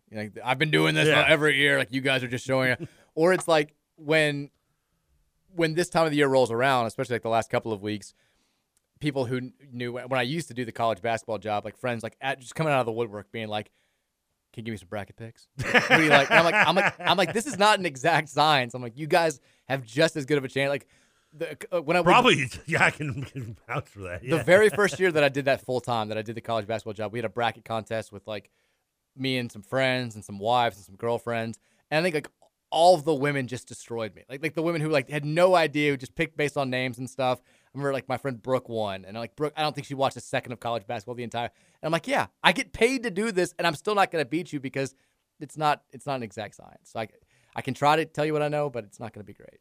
Just go with your own thoughts. Pick by. I mean, Virginia picked Gonzaga to win it all. She could end up being right. She might have more Final Four teams left than me, right? No, she had Gonzaga, Marquette, Colgate, and West Virginia. That's a possibility. We both only got one left. It's basically me versus her. I've got Kansas State final. only left. I mean, she's got Gonzaga only left. I've got UConn winning it all. She's got Gonzaga. So it's me versus her tomorrow for the for supremacy. I've still got I still got 3 Final Four picks alive. Oral Roberts let me down in the first round. Damn you, Oral. But I've got Gonzaga, Texas, and Alabama. Or not Gonzaga, UConn, Texas, and Alabama. So we'll see. You said all along you hated the East. I knew it was going to be a weird team. Well, K-State's kind of weird. K-State's kind of weird. I thought K-State was going to get beat by Kentucky. You had no faith. I mean, the K-State and FAU, they're not a team that I would pick to come out of any of the other regions. It just, the East was terrible. It was bad. We knew it. Well, K-State could come out of the Alabama region. That one's other than Alabama. That region's pretty cluster anyway. Yeah, but Alabama's good. Alabama's good, but K-State could beat them. We'll find out maybe in the Final Four. We might find out. I mean, you and I, for a couple months now, we've identified a couple of teams that we just really hated and didn't think were going to go far. I said Marquette going into the tournament. We both said Purdue like a month and a half ago. And then Tennessee was the other big one. Virginia, too. Virginia, too, for sure. Virginia was another one, especially after I watched this almost beat them. That was the dead giveaway. I was like, if we can hang with them. This is not your typical Virginia team. When we beat Clemson by 10, I'm like, that's a first-round NIT loss team waiting to happen. There's no way they're making the tournament. There's no way they're winning a game in the NIT. When we almost beat Virginia, we're like, first-round loss. Done. We beat Western. They're like, they're firing their coach. They're firing that coach. No that way. Team is all transferring. No way FAMU wins the MEAC. They're going out in the first round of the MEAC tournament. We haven't even checked on FAMU. They may have just given up on the basketball program altogether. They're still kicking. They kept Ray McCollum, I believe. I think he's still there. I mean, it's like the tree in the woods. If no one's around to see him get fired, is really they just don't get it. They're like, whatever. We stopped paying him 6 months ago. He keeps showing up. We just don't have the heart to tell him.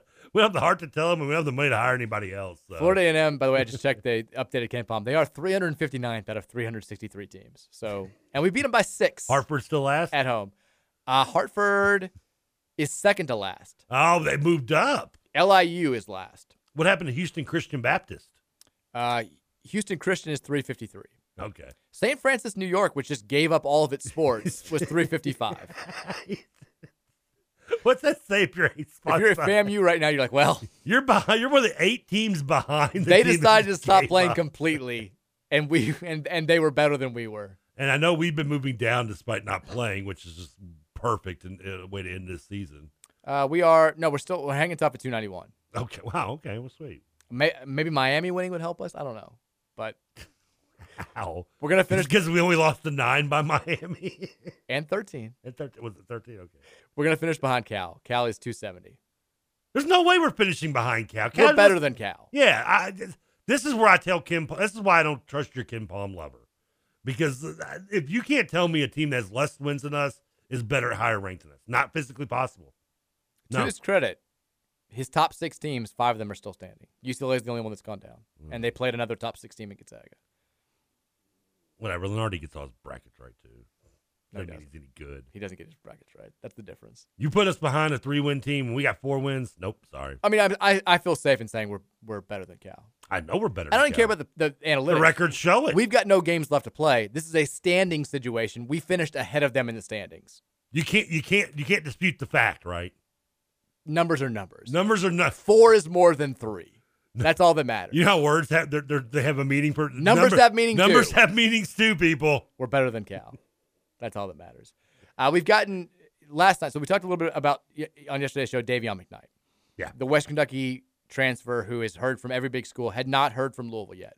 And we were kind of talking, I was like, this may be McKnight saying, I don't want to come here, and Louisville not reaching out as a result of that.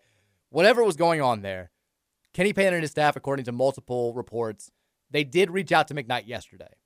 So, Davion McKnight on Louisville's radar officially.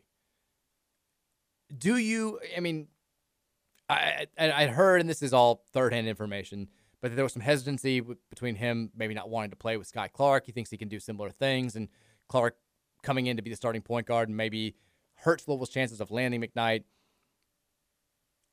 I don't think it's a question that because people have been like, do you think he's a take? I think he's absolutely a take. If you can get Davion McKnight, you bring him in. For no other reason other than he fits the culture. Like, we've seen him play. He plays hard as hell. He plays the way that we've wanted our guys to play for the last 2 years. And I know that there's still, like, Kenny Payne's done his homework. I don't doubt that at all on all these kids. He was a pass on Dior Johnson, who ended up getting some legal issues. He was a pass on Amani Bates, who may have been a headache. I don't think Dior Johnson ever played. He didn't. He was in jail for a while, and then he came back. And Capel dropped his name, too, during the tournament. He was like, well, we've been struggling without guys that we expect to have, like Johnson. I'm like, terrible break for you. Yeah, really. I'm sorry. But so he took Sky Clark. Yeah. And that goes to show that he has done his homework. But there's still conflicting reports out there about what went wrong with Sky Clark at Illinois. Those two parties are probably the only ones that really know.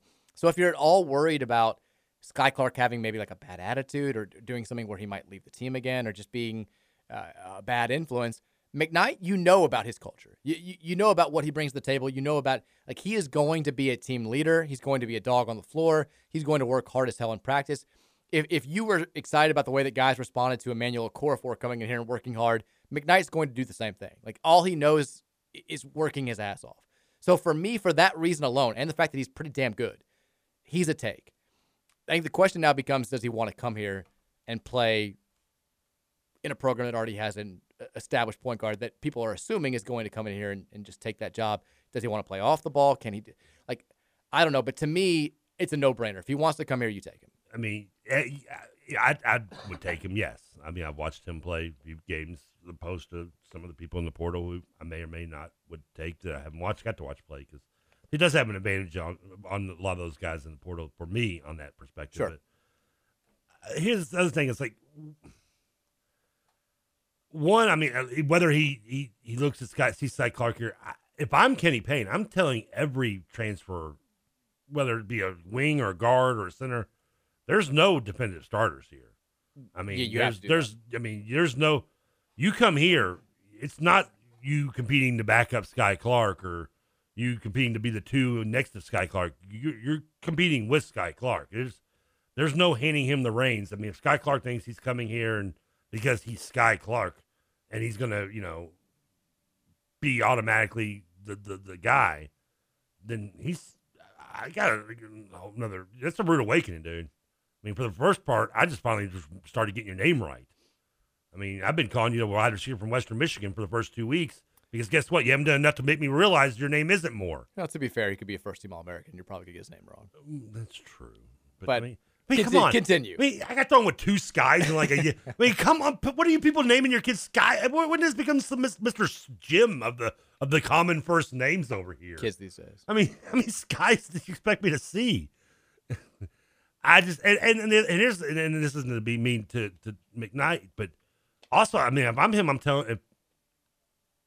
Don't just go some. I mean, just because don't be afraid of Sky Clark. If you want to come here and think that you also deserve to be here in the job and don't want to compete with somebody, maybe I really don't want you here either. I want a guy to come in here and say, hey, I know there's Sky Clark. I don't give a bleep. I'm good. He may be good. I can be better. This will be my job, not his. That's the kind of guy I want. The question might not be just beating Sky Clark out. It might be playing alongside a guy who has the mentality that Sky Clark has. Well, then be better than, if you think you can be better than him, then don't worry about Sky Clark. Well, I don't think, again, like it's playing alongside of him. Let's say that they're going to play in the backcourt together. Maybe you don't like his game. Maybe you don't like some of the things you've heard about him.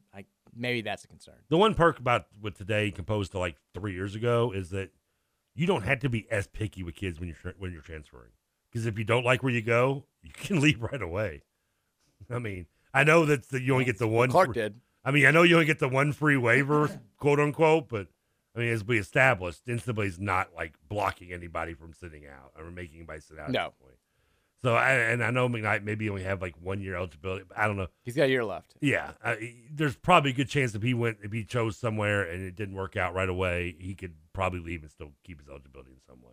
The other thing that you would have, I think, issues with McKnight, or that you're fighting an uphill battle on, I know that the widely held belief, and this was, like, I heard the same thing as everybody else did, was that McKnight has told family members like he wants to play at Louisville for his last year. But if it is like a scenario where he's running out of time in his college calendar, he wants to make sure that he can play in the NCAA tournament, wants to maybe compete for a national title. He's got Kansas offers. Like he's got big time offers at programs that do not miss the NCAA tournament and that are in the national title mix every single year. Maybe he says like, I grew up wanting to be a Cardinal. I'd love to play close to home, but how sure am I that they're going to, win a lot more than they won in year one under Kenny Payne? So I don't know. I mean, that's more legitimate than the playing time. Because if you're thinking about going to Kansas, you think they're going to hand you the starting time? Again, I don't know if the Sky Clark thing is playing time. I think it's just he might not want to play with Sky Clark. It is kind of what's been out there. But who knows? Maybe that's all just scuttle and it's all being overblown. Because there was some similar stuff that was being spread with some guys that we were recruiting that were saying that about Amani Bates. And look, we ended up getting none of those guys anyway, so it didn't really matter. One of them was playing last night for Gonzaga. I was like, oh, Malachi Smith's having a great game. Cool. That's fun. Oh, that's the one at the buzzer beater. Yeah, he had a couple big shots late. Let's look real quickly, the transfer tracker. If we're looking at guys that we've reached out to, Davion McKnight we just talked about from Western Kentucky. Sean Conway, shooting guard from VMI. Decent scorer last year. Probably not a guy, maybe a culture guy, but not a guy who's going to come in here and I think immediately change your program. Not a ball handler either. Isn't he a two guard? He's a two guard. Scoring guard, yeah. Miles Stute, small forward. He's basically a 3-point specialist at Vandy. Yeah. Charles Pride, shooting guard from Bryant. Can handle it a little bit, can score. Bigger, 6'4", 185. Good outside shooter, decent shooter, period. Again, I think he could be like sort of maybe like a Fresh Kimball type impact. He's not Carlik Jones, but he can play at a level like this. I feel like we should be able to get better than that level, but okay. Kawasi Reeves is a guard-forward combo from Florida. Put up decent stats last year. Started 7 games for them. A guy who's, I think, naturally gifted, hasn't really realized that potential. Not a good shooter, more of a slasher, not a terrific ball handler, not an assist guy. He does not help you when it comes to, I think, the backcourt issues that we had last year. Khalif Battle is the big one to me. Now, he's a shooting guard. He can handle it enough, but he's a bucket getter. He's a guy that's going to score for you. You bring him in here, he's probably a double-figure scorer for you next season. He can score off the bounce. He can create his own shot. He's a decent outside shooter. If I'm circling guys that we've reached out to so far, besides McKnight, he's the guy that I'm going with. That's something I feel like we've kind of let slide under the radar a little bit in what is desperately needed, because I guess there's so many things the team needs anyway. But we circle ball handler, but being able to create for your own shot, something else this team did not have last year. We had one guy. We had one guy, and it was our one ball handler. Yeah. I mean, James can do certain things, but he can't take a guy off the dribble. And neither could really Trainer or anybody else in this roster. So, I mean, that's something. Yeah, I mean, I want a ball handler. Don't get me wrong, but we need a guy that can also create. Whether he doesn't have to be a point guard, ball handler, or whatever, but that can create for his own shot. Keyshawn Hall from UNLV. He was a freshman last year. Again, Kenny Payne is very clearly going after wing/combo guards that are big. Like he wants to play big, but like. This guy's 6'7", 250. He's listed as a guard forward. I watched a little bit of. That's huge. That's like power forward. And he doesn't like. He may call himself a guard. He doesn't play like a guard. Like this is my issue. Like, don't just go out in the transfer portal and look at guys that somebody has referred to as a guard who are 6'7" and say they fit my style. We need guys who are good players. Like who is this, by the way? Keyshawn Hall. He was a freshman at UNLV last year. Like he can't dribble. He shoots it okay. He barely played on a bad UNLV team. Yeah, it's just that frame sounds like Anthony Bennett. Yeah, it's just like, and he's if you want to take him on because you think he's a long-term prospect, okay, that's fine. No, if we're going transfer portal, we need guys that are going to help us out immediately. That's our biggest need right now. We've got some good pieces, I think, for long-term. We have some good pieces that can help us out a little bit next season. We need immediate impact transfers if we're looking to make the NCAA tournament next year. If you're going to get guys that are quote-unquote projects, that just means Kenny Payne is so nice. He's bringing in projects for whoever replaces him as coach. Yeah, I mean, that's a really nice guy, though. That's pretty pleasant. The other thing with projects are we don't have room for projects. Like this guy barely played at UNLV last season. He is in the transfer portal now. That says to me like he's not looking to be brought along slowly. He wants to go somewhere where he can score and play big minutes immediately. Like, all due respect to UNLV basketball, if you can't get on the floor for them right now, you shouldn't be coming here and getting on the floor for us in your next season. Like, some of these, like, they don't make a whole lot of sense. We need more Khalif battles. We need more guys that are 3-4 year players. We in the have portal. one project on our roster, and that's all we need. That's the core for. Or we need to start going after some of these guys that are like last year. I know we swung and missed on them, but at least make a play for Kirk Risa from Arizona. Who, I mean, I'd crawl to Arizona to bring him here to play for our team next year. Jameer Nelson Jr. would kill to have. Like, we need at least one of those guys. Yeah. They don't have to be as good as Carlick Jones or Damian Lee, but they have to be that type of player who's going to come and be a starter, be one of your leading scorers, who's going to be a big-time impact player if we're going to have any shot at being a competitor in the ACC. At least make them turn you down. Yeah, I mean, got to reach out, right? I mean, what are you embarrassed of, that you're going to get turned down? I mean, be Des Moines when it comes to these point guards. Go out there and send that vibe to each and every one of them. What's the Des Moines reference? Fast Times Ridgemont High. Des Moines? Des Moines. I said Des Moines. I was like, something about Iowa? Go to Iowa and get a kid. I don't care. Get somebody. I mean, we've got, I know Sky Clark is a huge deal. Jameson Battles out there from Minnesota. That'd be a Trevorism saying Des Moines instead of Des Moines. Yeah. By the way, Dugan probably was right here to kick me in my left testicle for doing it, too. You said, you also used composed a few minutes ago when you meant compared, which made me laugh. Did I really? Yeah. Composed too. I was like, hey, let him go. He's rolling. I've suddenly become the German bumper hard to let him go. It was good. Don't worry about him. He's on a roll. I didn't realize I did that one. By the way, I saw CBS today. David Cobb, who does a good job over there, he ranked the top 10 impact players in the transfer portal. He's got Jalen Withers at number 10. I saw that actually. Yeah. He's got Sky Clark at number 1. That's where I started losing respect for the guy. I think I'm bigger on Sky Clark than you are. I think he's got the potential to be really good next year. I'd love to be proven wrong. Yeah, Shut me up and make me run naked backwards through a corn maze all for all I care. I just prove me wrong. I don't think it's a done deal by any stretch, but if you watch the highlights of his game against UCLA, the potential is absolutely there. Like, he does things in that one game that we didn't have a player do all last year. But the lack of consistency, the turnover issues, the on-ball defense was rough. Like, he's going to have to get significantly better, but the ceiling is there, which I think last year, say what you will about the talent, we can argue about how many wins it should have produced or could have produced. We can all agree the talent isn't where Louisville basketball should be. His ceiling is way higher than anybody I think we had on last year. KP seems to really have a thing for him. He helped him commit to Kentucky back in the day. I mean, he clearly wants to bring him. He's putting a lot of eggs in his basket with him, I think, the way it looks like right now. And for sure. That's fine. You know what? Again, while I may be pessimistic going into it, I would, you know what?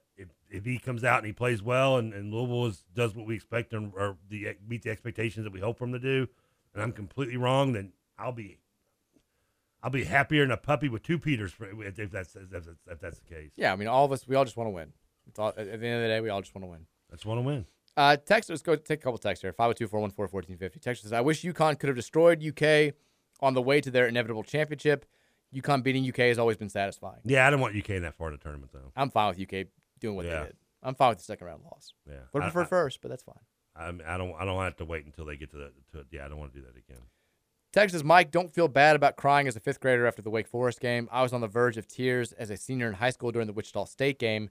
Also, the Washington Sweet 16 game was the first game I can recall where I was when I watched it. Safe to say I was spoiled as a young fan. Yeah, definitely. I don't think I ever cried after a loss. I remember crying after the Wake Forest game. I've thrown things, broken things, gotten in fights with people. I've done that too. But I don't think I've ever really cried. The closest I came to crying was, a little bit when the Eagles won the Super Bowl. Those are happy tears. Yeah, these happy tissues or sad tissues? You never, as a kid, I can't remember. Yeah, really. Honestly, not with Louisville because I guess again, at the time Louisville wasn't really. I was 17 in '97, so I would cry after my own games growing up for sure. Well, no, honestly, I guess one of the few times I really was upset was '94 Eastern Conference Finals, Game 7 against the Knicks and Pacers. They lost 94-90. That one, I was pretty heartbroken over that one. I really wanted that Pacers team to go to the finals. I was really into because that was the first year I'd actually gone to playoff games. I'd been to a regular season game, become a Pacer fan, and I went to multiple games in that playoff run, including the game they clinched against the Hawks in the second round, which to this day is still the loudest basketball arena I've ever been in. When I was growing up playing sports, if we lost like the playoffs or the Toy Bowl or whatever, like I was gonna squirt some. I still very much in this way, but like as a kid especially, I've really like winning was everything. No, I was angry. I'd go over to the other team and punch somebody. Yeah, I was just very much like just I couldn't take it. It was very good when I found marijuana at a young age. Yeah, it definitely, because I got in some fights in middle school too a lot. Mellowed you out a little bit. Yeah, I spent a lot of time in ISAP. Luckily, nowadays, if you use a desk on somebody in a fight, you get probably suspended, but I only got ISAP. Terry's like, I got to say, I'm really starting to enjoy the trend of UK losing to KSU in the second round every time their bracket breaks wide open. I mean, I said it. 16 beats a 1. They're going to lose to K-State. They're going to lose to K-State. Now, I think the last time it was in the Sweet 16. It was. But as long as they're out, as long as they're done, that's all that matters. They weren't, Kentucky fans, at least the ones I noticed, weren't as chesty this time, though, when Purdue got, like, when Virginia went down, all you heard Kentucky fans, like, we're going to the Final Four, it's a lock. Like, most of them, I think, were still very iffy about them even getting past K-State in this. Yeah, like, they definitely, rightfully for so, sure, obviously. For sure. Like, they're a lot less confident this time. I don't think there's any question about it. Texas says, everyone's clamoring for a first-time champion like it hasn't just happened a couple of times in the last 4 or 5 years. It has. I mean, Virginia was in Baylor. We're both first-time champions, but it doesn't mean I don't want it to keep happening. It's fun. Yeah, I agree. And also, Virginia's been like, they still, I think, were a dominant name in college basketball for a while. But this season is fitting for a first-time champ. We've said all year that this was going to be one of those. We going. I mean, early in the year, we was like, this is a weird year. It's just one of those wonky seasons where there's hardly any gap between really the number 1 and number 20 team. Really, I want more of a bizarre. Like I think the ideal champion for me this year would be like San Diego State, like just a team that you've always known is good at college basketball, but you've never thought taken seriously as like a national title threat. I think it'd be good for the sport. It'd be fun for the sport to have a champion like that. I mean, FAU would be hilarious too. Not hilarious, but it'd be fun. It'd be different. I don't think it's going to happen. I think you're probably going to get. I mean, UConn is my pick. Gonzaga, Houston, very much in play. I mean, Houston, Gonzaga, Kansas State would all be kind of first time, but they've been. It'd be like Virginia winning it, right? Kansas State least of the 3, but yeah. For sure. I think Houston They weren't picked last to win their conference this year. Yeah, Houston and Gonzaga would feel kind of like they've been here before. They've been close. I mean, hell, Houston was right there with us when it comes to like top-tier programs of the 80s. But Kansas State would be out there. FAU would obviously be out there. Miami would kind of be out there. I mean, you forget they had one Sweet 16 ever before Larinaga got there. San Diego State would definitely be out there. Creighton Princeton, I think, would be out there. Leonard Hamilton, I believe, too. Was it? Because remember, he was there for years before he went. Oh, right. It was that, or was the guy that replaced him? I don't know. I just know that it was one before. You're right. Before, he's had 4 of the 5, which is kind of crazy. Texas says, any word on Battle? No, all I know is we've reached out. I know that there was some scuttle that we had a very good shot, that we were high on his list. We'll see if that continues to pan out. Texas says, Brian Kelly didn't make that decision to cancel the game due to wind. Yeah. You point that out on a more normal basis. Texture says, I know. Oh, this is the answer to the trivia question. I know who scored the second goal last week. Trevor Small. Come on, guys. Somebody, I replied to somebody yesterday. I guess in a bunch of texts in a row. He's like, it's about 30 minutes and this and that, and I was just like, don't feel bad. It's hard to go 30 minutes. No, there's nothing ashamed in that. There's no shame in falling short of 30 minutes. Texas said, PSI also had Mark Titus. They were the original Big 3. I don't know what that means. Something about somebody's Titus is apparently the first Big 3. I guess that Ohio State team that we were talking about earlier. I don't know. Texas, I think the new intro needs more music intertwined. Again, just my opinion. I didn't use music underneath it this time. Yeah, which it is different than the other ones. I did avoid using the music underneath it. That was it was somewhat of a creative. I could get that. I thought he meant like the flow of like how because I try to keep it kind of. It's a different one. Yeah, I've been kind of teetering with maybe some other stuff, but I'm not going to change it right away. And I'll tell you now, I do have one saved for football season. Okay, I've already worked on one. I thought about using it, maybe just changing the song on some of it, maybe nothing against Cowboy, but just kind of give a different feel. And you know how I never let everything go. 2000, Leonard Hamilton, Sweet 16. There you go. It was his last. It was that was what got him the job with the Wizards, I guess, because he left and then Perry Clark took over. Perry Clark. Texas says, do you like Steve Rummage? I do. Yeah, he's a big wrestling fan, too. I like Steve a lot. I mean, I've said this before. Everyone always wants to know, like, who do you like? Who do you not like in media? Who's like, I like pretty much everybody. I mean, I think there are like 2 people that I've not liked doing this. Dockage. Well, he's not local. He's not. Oh, they meant local. Like, okay. That I've like worked with, not you. Like one is long gone. I take back the 3 people that I wow, this list keeps getting bigger and bigger. Well, I mean, I've pretty much met everybody in local media. So like, True. It's a long list of people. I like almost all of them. Out of the 3, 1 is gone, 1 is not doing sports anymore, and 1 is still around. Was that a check mark? Did I check the last box of local media to not work with? Hell, probably. Did you even have me on the box? No, but I like. For the record, I've been doing this longer than you have, buddy. Have you? I started in 08. When did you start? 06. Well, but that's radio or blogging? I started both. Because I did blogging in 06.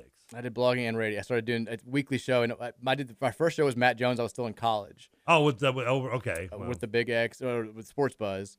Yeah. And then I started doing 680 stuff a couple of years after that. Did you go that? So you went down that downtown studio. Mm-hmm. Yeah. Okay. Well, I guess you did, but you didn't have your own show. You were just filling in. I was co-host for once a week. Yeah. Isn't that the one supposedly somebody brought a dog in and freaked out Matt? I don't remember that. I heard because I got into it right after they left that studio and went over to the place over in East Louisville. Yeah. Westport Road. I think they did a couple shows there, and then it was like I probably ran into you. Maybe I was not getting paid that much, and I was like, I Still can't. aren't. I was like, yeah, I can't afford it. But that at that time, it was like it was not worth me going all the way over there. I was like, this isn't. I don't need this. So. Oh, I loved it. I was a block from my house. I was so close. I thought about buying a moped. But no, I like Rummage a lot. And now we've got Marcus Maben. His son is back on the Lions now. Jalen Reese Maben is back. I've enjoyed having. That's his son? Yeah. I've enjoyed having Marcus as like a Lions fan for the last few years before the last couple. It was always fun to kind of like see him enjoy life as a tortured Lions fan where he's like, what's going on? I'm like, yeah, I've been doing this my whole life. I can't wait to go to break and find out who's on this list that you won't name. I've told you. You ask every time this comes up, and I tell you the same thing. And every time you know I'm a burnout, and you're shocked that I forget. I know, which is why like there's no point in getting into it. Because there's only one person I've ever gotten along with. I've mentioned him on here. Texas says it all goes back to Sebastian Telfair. It does. I don't even know what he's talking about, and I agree. Sure, of course. Texas says yesterday's show, in the heat of March Madness, Trevor comes out with, you know any British guys named Phil? It was just incredible. And it was the King. The Phil, king Phil is Collins. Philip. 2 of the most famous Brits of all time are both Phils. And the only British person that I've ever had a personal relationship was also a Phil. But we still didn't find any Clarks or whatever it was. I don't know any British Clarks. Yeah, we still didn't find a Clark. Clark Gable, not British, officially. Clark, from Ohio. Clark Kent, not from England. Let's take a break. When we come back. Clark Griswold, Chicago. I've got a couple other additional thoughts. We had some spring practice comments yesterday. Ron English talked to the media. MJ Griffin talked to the media. We're seeing Jack Plummer throw. Thoughts on that and more. We'll go back to the text line as well. Keep it locked right here. More Rutherford Show up next on the Big X. For love and the struggle for the legal tender, where the sirens sing and the church bells ring and the junk man pounds his fender.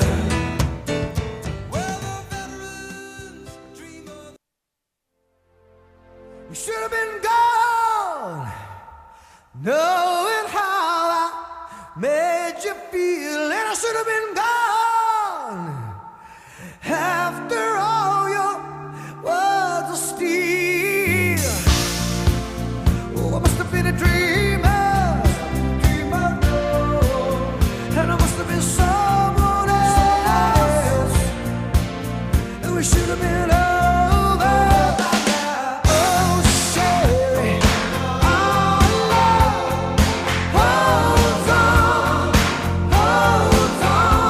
Back in Friday edition of the Rutherford Show here on 1450 and 96.1 The Big X.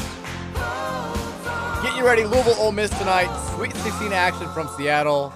It's a homecoming for Haley Van Lith. 10 o'clock is the tip-off. ESPN has the TV coverage. You can hear all the action on the radio on our sister station 970 WGTK.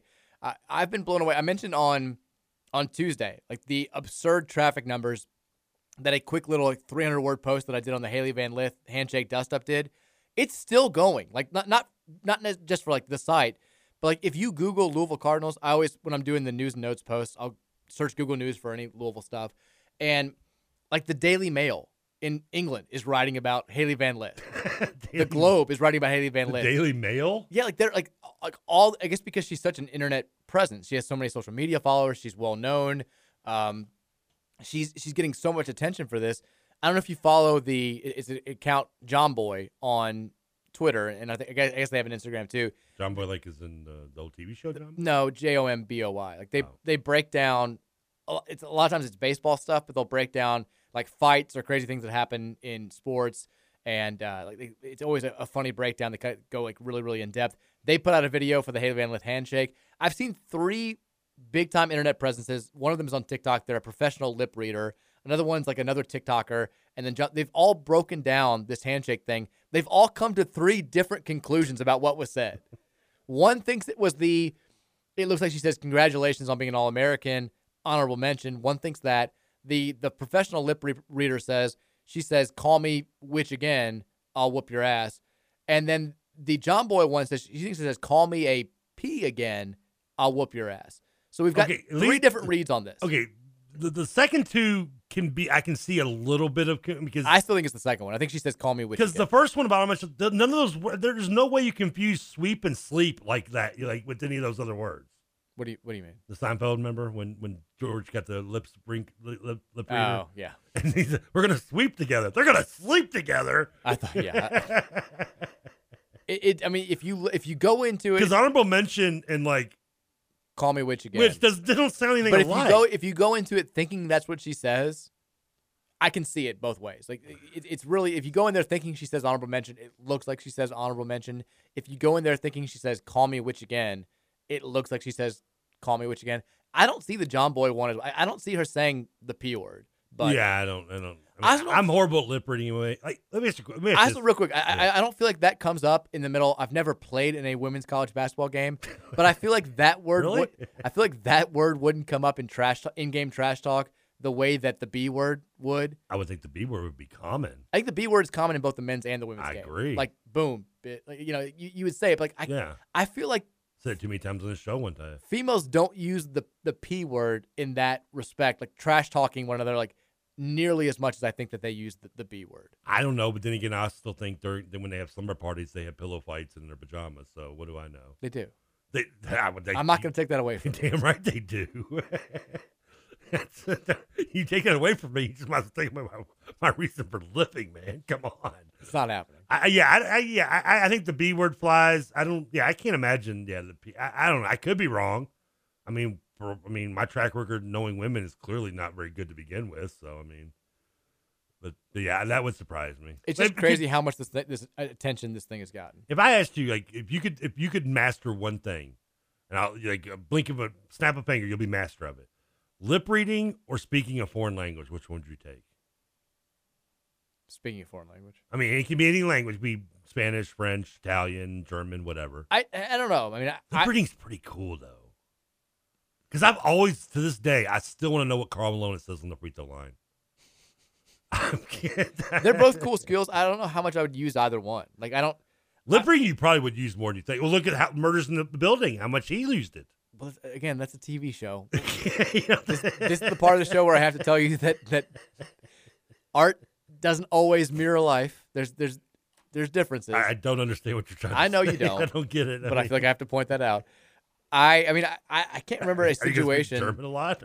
That's what I'm saying. Like, I don't, unless I'm going overseas, I'm rarely in a situation here where I would need to speak Spanish or Italian or whatever. I always feel like the dumb American when I'm overseas. Like, I can do like very terrible like Italian or whatever. Glad you got to go overseas enough to have that feeling. Well, like twice. The 2 times where I've been in that situation. It's like a world traveler. I know. I did make it sound like I'm there every other weekend. Yeah, every time I'm in the weekend at Nepal, I'm like, I can't. My frequent trips to South America, I'm always terrified that I don't speak the language well enough. But like, I do feel like when I have been in that spot the few times, like I felt kind of just crappy. I'd like to have it then, but also like. Well, but it's kind of cool. I mean, because speaking the language is kind of cool. You can talk to somebody and just cuss them out in another language. They don't know what you're saying. I think that's the first thing that your mind goes to. That's the most useful part of being fluent in a language. Is you can cuss somebody out. They won't even know it. Oh, come on. I can't believe you're not the only one that thought that first. Reading lips, like I can't remember a situation where I've wanted to know. I'm sure I've been in one, but I can't off the top of my head remember one where I've been like, I wish I knew what they were saying. But maybe you did know that you wanted to know. Could and be. now that you know, you realize that you wanted to know. Maybe I'd use it more than I think. I think I would almost pick. I mean, as much as I would love to be able to like fluently speak like Spanish or something.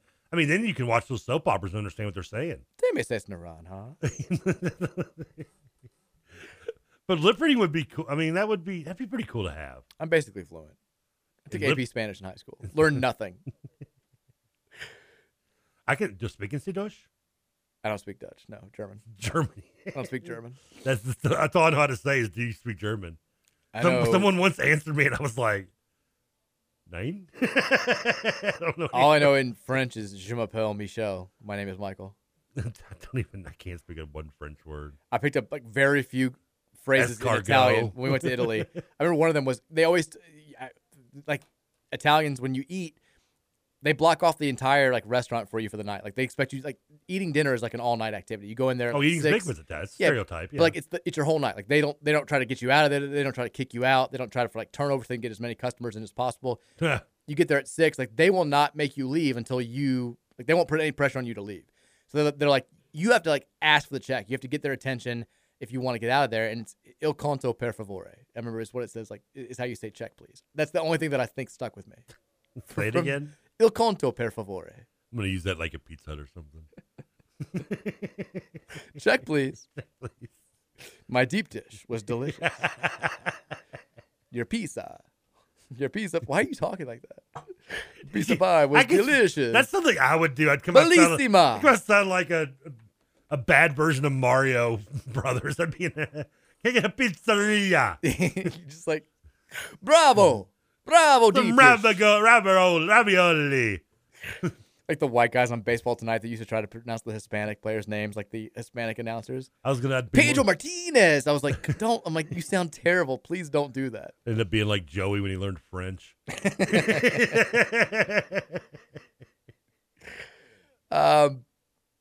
take a couple quick texts here before we move on. Texter says, I also like that McKnight isn't a tall guard. I get the impression that KP is designing a roster with NBA guards in mind. Tall guards aren't the recipe for success in college like they are in the NBA. I could not agree more. I feel weird saying that because I do think that Kenny Payne is doing this thing where it's like he's putting himself, he's pigeonholing himself into a spot where he just wants guards of a certain, I mean, look at the guys that we reached out to. I mentioned the kid from UNLV who's listed as a guard and he's 6'7", but he's not. He's also 250 pounds. He's not good. He wasn't good. Like, he barely played. And Scott Clark's 6'4", right? Scott, yeah, I think he's 6'3" is what he's listed at. But he 6'3", looks, 6'4", yeah. he's also thick. Like he's a muscular 6'3" dude who can he can guard taller players. But I mean, 6'3", 6'4" is still pretty good size for a point guard. For sure. I mean, look at Noel. He's 5'7". I was about to say, I mean, yeah. All you have to do is watch the NCAA tournament right now and see that it's great that like Marquise Noel probably doesn't have an NBA future, but I think he might get shot. You want to win at the college level? He's pretty damn good. Like this is, you don't have to be 6'5" NBA prototype guard to win at this level. I love that Muggsy Bogues tweeted at him last night too. The problem with Noel is that Muggsy might have been a better shooter than Noel. Noel does struggle a lot with the outside shot. He's been playing better this tournament, but consistently his shooting is. Well, Muggsy wasn't a great shooter though. He wasn't a great shooter, but he was decent. He was more of an old school point guard. He was pass first and also a tremendous defender. Also a lottery pick. Was he really? Well, I guess officially not then, but would be now because he went 12th. Okay. At the time, the lottery was only, I think, right. The top would have been 1987. So I want to say it was the top 11. No, it would have been the top 7 teams for lottery. It went to 11 in 90 after the expansion. That's kind of wild. I mean, he had a lengthy NBA now it's career. 13, but yeah, Battle Wake Forest. Yeah. Everybody tweeted at Noel last night. I saw like Kevin Durant was tweeting about him, which is one of the cooler things about March Madness is all these guys, these celebrities, these NBA players who probably didn't know who a player was 3 weeks ago are now watching the games. They're tweeting about him. Remember LeBron James was tweeting about Russ during our run in 2013, like just stuff like that. It's why it's the best sporting event. It's the coolest. Texture says 502-414-1450 is the joke about running backwards through a corn maze reference to you getting an ear of corn stuck up your butt. I bet you'd like that, Trevor. Yes, it's always funnier when you explain the joke. I mean, I didn't think that joke needed to be explained. I love it. There's nothing that makes me laugh harder than when you explain a joke. Well, can you explain? Is that what you were referencing? Yes, that's clearly what I was referencing. Corn in the butt. Is the uncomfortable feeling of a maze of corn going up the rectum. That was what I was. That was it was going for the ha there. Texas. I annoyed somebody when buddy I was thinking out one day. I just annoyed him by every time I'd make a joke, I'd explain it right. The funny thing about that is he was getting so annoyed. He's like, dude, shut the bleep up. I'm like, but you don't get it. It's funny because aristocrats were known to be incestuous. Texas, I cried after the Lamar Florida State game. Granted, that day was the drunkest I've ever been in my life. I would assume those would be happy tears. Yeah, I'd hope so. Unless you're a Florida State fan. Yeah. Texas, why wouldn't you root for a first-time champion unless it's your team with a chance to win? Did we say we weren't rooting for one, or did it text? Well, the one guy texted him was like, "Why are people acting like we haven't had a recent first-time champion?" Well, I don't think that made he was rooting against it. He was just saying, "Don't act like it's something new," because we've had it 2 of the last 3 years. Yeah, and we were just saying that we still just kind of want it to happen. It's just fun. Texas, is John Fanta having a blow-up moment right now, or have I just not been following college basketball outside of Louisville close enough? The dude has an infectious energy for college basketball. I miss the Big East. I like Fanta a lot. Like he's definitely been slowly coming up. He's been a Big East guy. Now he's kind of going more mainstream. Mostly with the 68 stuff. He's doing the stuff with Goodman now. He's been doing some Barstool stuff. He's definitely been on the come up. I think he's got a big future. I liked him a lot when he was doing like MSG stuff like 5-6 years ago. He had one funny thing where he was outside of Providence for a game and it was all snowy. It was January, and he's like, "Time for Big East basketball right now," and he's like wiped out. And they went ahead and just used it. I was like, I like this guy. I don't know if this is bad of me, but like, because I would see the videos for like the field, because I follow Doster and Goodman and all them, and I still enjoy both of them. But so I would see it, and I would see they post always that video. You see the faces of the guys, and I wasn't really familiar with John Fanta was. This I guess maybe a year or so ago, and so. Every time I'd see him on there, I always thought it was my boy Jack Grossman from over at 680. They do look similar, for sure. So I was like, every time I'd see it on there, I'm like, I knew Jack was doing some stuff with Rob over there, and every time I see it on there, I'm like, all right, Jack, way to go, man! Get some camera. Turned out like 90 times of the time, it was Fanta. Yeah. What can I say? Chubby white with glasses. We all look alike. Texture says, you may not know this info, but does the Work is Work shirt by Flyville/Pierce have financial contributions to the ladies team? I've got no idea. I don't even know what that shirt is. I don't understand a word in that text. I don't know. All I got was shirt and work. I know that there's there's now been a website set up for potential NIL donors who just want to donate to women's basketball. I put the link up on Card Chronicle News Notes yesterday on Thursday. You can also find it on Twitter if you just search, I think, like Louisville WBB NIL. You should be able to find it pretty quickly. But there is an effort being made there. I mean, there's a lot of different things are popping up with NIL right now. You've got, I think, a crew is how they refer to themselves, of 6 to 8 people that are very influential, that are helping with men's basketball significantly right now, which is good. We needed that. You've got women's basketball making a concerted effort. You've got the players, the incoming freshman football class. They've got their NIL stuff going on right now. It's good times, and it's helping us in recruiting in all these sports. Which is good. I thought you were about to say something. I was distracted because I got distracted by something, which is why I hate promoted things on Twitter feeds. Like, by the way, if you promote something on my feed, you're getting blocked. I block anything promoted. It's gotten worse recently too. Like, it used to be like big companies. Now it's just like one guy who's like, yes. I mean, I'm getting like, so this one I just got right now, and this is why kids shouldn't be able to read. I'm like, why is this on my time? And this one baffled me until the very bottom. I see it says it's promoted by Apple. It's a Bleacher Report text, a tweet. It just says Jalen Slauson gets firm in the league with back-to-back threes and a 1. Watch the final 5 minutes of this possible upset right here. There's a lot like that. And I'm like, what the hell are you doing to me? I notice it during the NFL all the time where it's like the Lions are about to score. I'm like, it's Wednesday. Yeah, it's like, why is Apple promoting something from like? It's very silly. Yeah, it's super annoying. And lately it's just been like, hey, I'm a guy running for like state senate in California. Here's why I think everybody who's not like white should be thrown into Canada. I'm like, well, why am I seeing this? I do get I'm gotten more. I feel like you're right. Individual Twitter account promotes, which by the way, you get blocked if you show up on my thing. I'm doing the same thing. And I'd also, either side. If it's anybody doing this, I don't care about. Boom, you're gone. Also, I block. I'll block like when they promote like a movie trailer or something. Even if something I don't want. Don't feed it to me. I'm sorry. If I'm not following you, you don't need to be on my line. There's a reason why I may be in the top 10 in the nation in blocks. I got a lot of blocks, a lot of Jamari. mutes. I mostly mute, but blocks are always Jamari fun. and Sharp of Twitter. If you're kind of like like George Murison out there a little bit, Before we throw it to break here, should point this out. 43 years ago today, the Louisville men's basketball team won its first national title. They took down UCLA 59-54, claiming the first of 3, count them, 1, 2, 3, national titles for the men's basketball program. 43 years ago today. It's a dad in its prime, that national championship is. We love you. Love you, Griff. 43 years ago today. I turned 43 in less than a month. All great things happened around this time 43 years ago. Oh, the Eagles went to their first Super Bowl in that same year. I stand by my point. 43 years Blue ago. Jays had their first winning record. Reds were doing red stuff. The Reds were basically the same that they are now. Actually, that would be the end of the... Jeff Brom was alive. Jeff Brom was alive.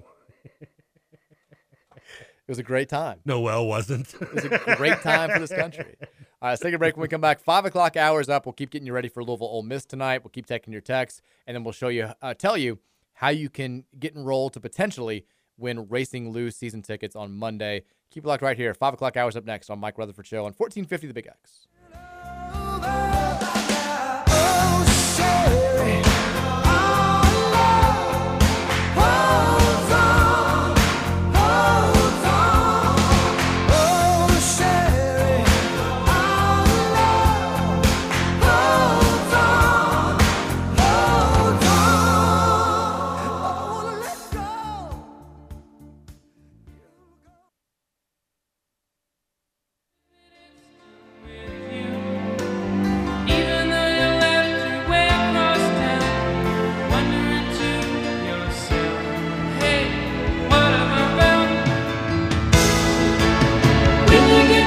Between the moon and New York City, I know it's crazy, but it's true. You can get caught between the moon and New York City. This would be highlights from Noel. That's what you can do. You're on. You were in a very 70s singer-songwriter mood last night. Yeah. Arthur, he does as he pleases. You were just grooving. You were just taking me back to a simpler time. Master's toys. You never. I know you are stubborn and won't watch Shallow Hal, despite you love Magruder, which I love Magruder. Listen, I'm not the downing movie, Magruder, but all of it. No one who loves that has any room to stand to look down on Shallow I'm Hal. not looking down. I'm just saying I'm not going to carve out the time to watch Shallow Hal as a 38-year-old father of 2.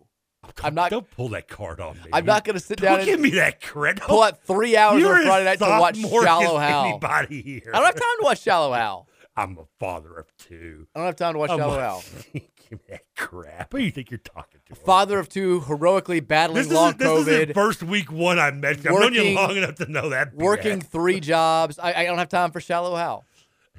I can't do it. BS. This is like the first week or month we worked together. I could have fallen for it. Known you 2 years now. It's not working, dude. Well, I really don't. You got plenty of time. I do not. Bring in a babysitter and watch the movie. Do not have plenty of time. But what led to me, I was going to ask you, I think we've discussed this, Bo. You've never seen Arthur either, have you? I've not. Not the Russell Brand reboot that killed his career, but the original. The original one with Dudley Moore's hilarious. It's very funny.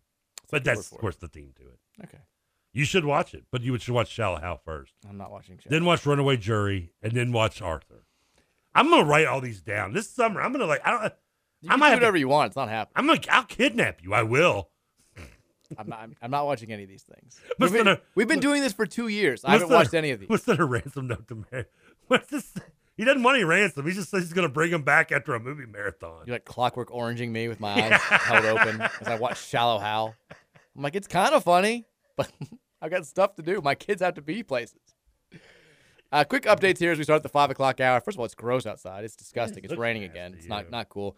We've got Louisville baseball in action for the first of 3 games in South Bend against Notre Dame. The Cards trail now through 6 innings. Notre Dame leads 4-3.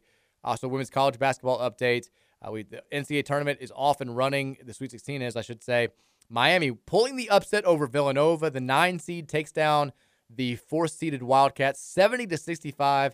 The Cavender twins and their billion Instagram followers are dancing into a regional final for the first time in program history.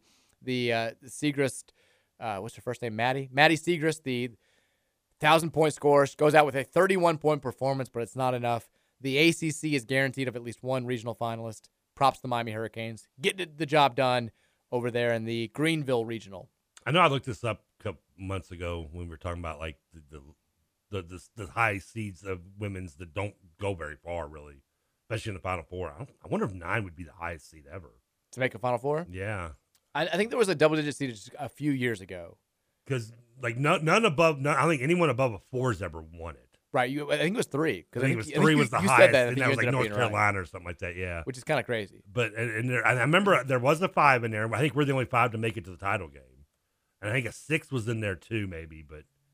And there could have been, but that's a good thing also. I brought this up the other day, like, how women's basketball it's slowly but surely, getting that parity where you can have this excitement. That's something the women's tournament never really had for years and years was, you get occasional, they technically did have a 16-over-1 before anybody else did, but you just really didn't have the parity and drama that came with the men's tournament. No. And it's still not there completely, but man, it's getting a lot closer. All right, what's your guess as far as the lowest seed to make a Final Four in the women's tournament? Well, the way you're talking, I'm gonna say maybe was it a 9? It was a 9. It's happened one time, Arkansas in 1998. Also, kind of 25 years ago. It's kind of crazy.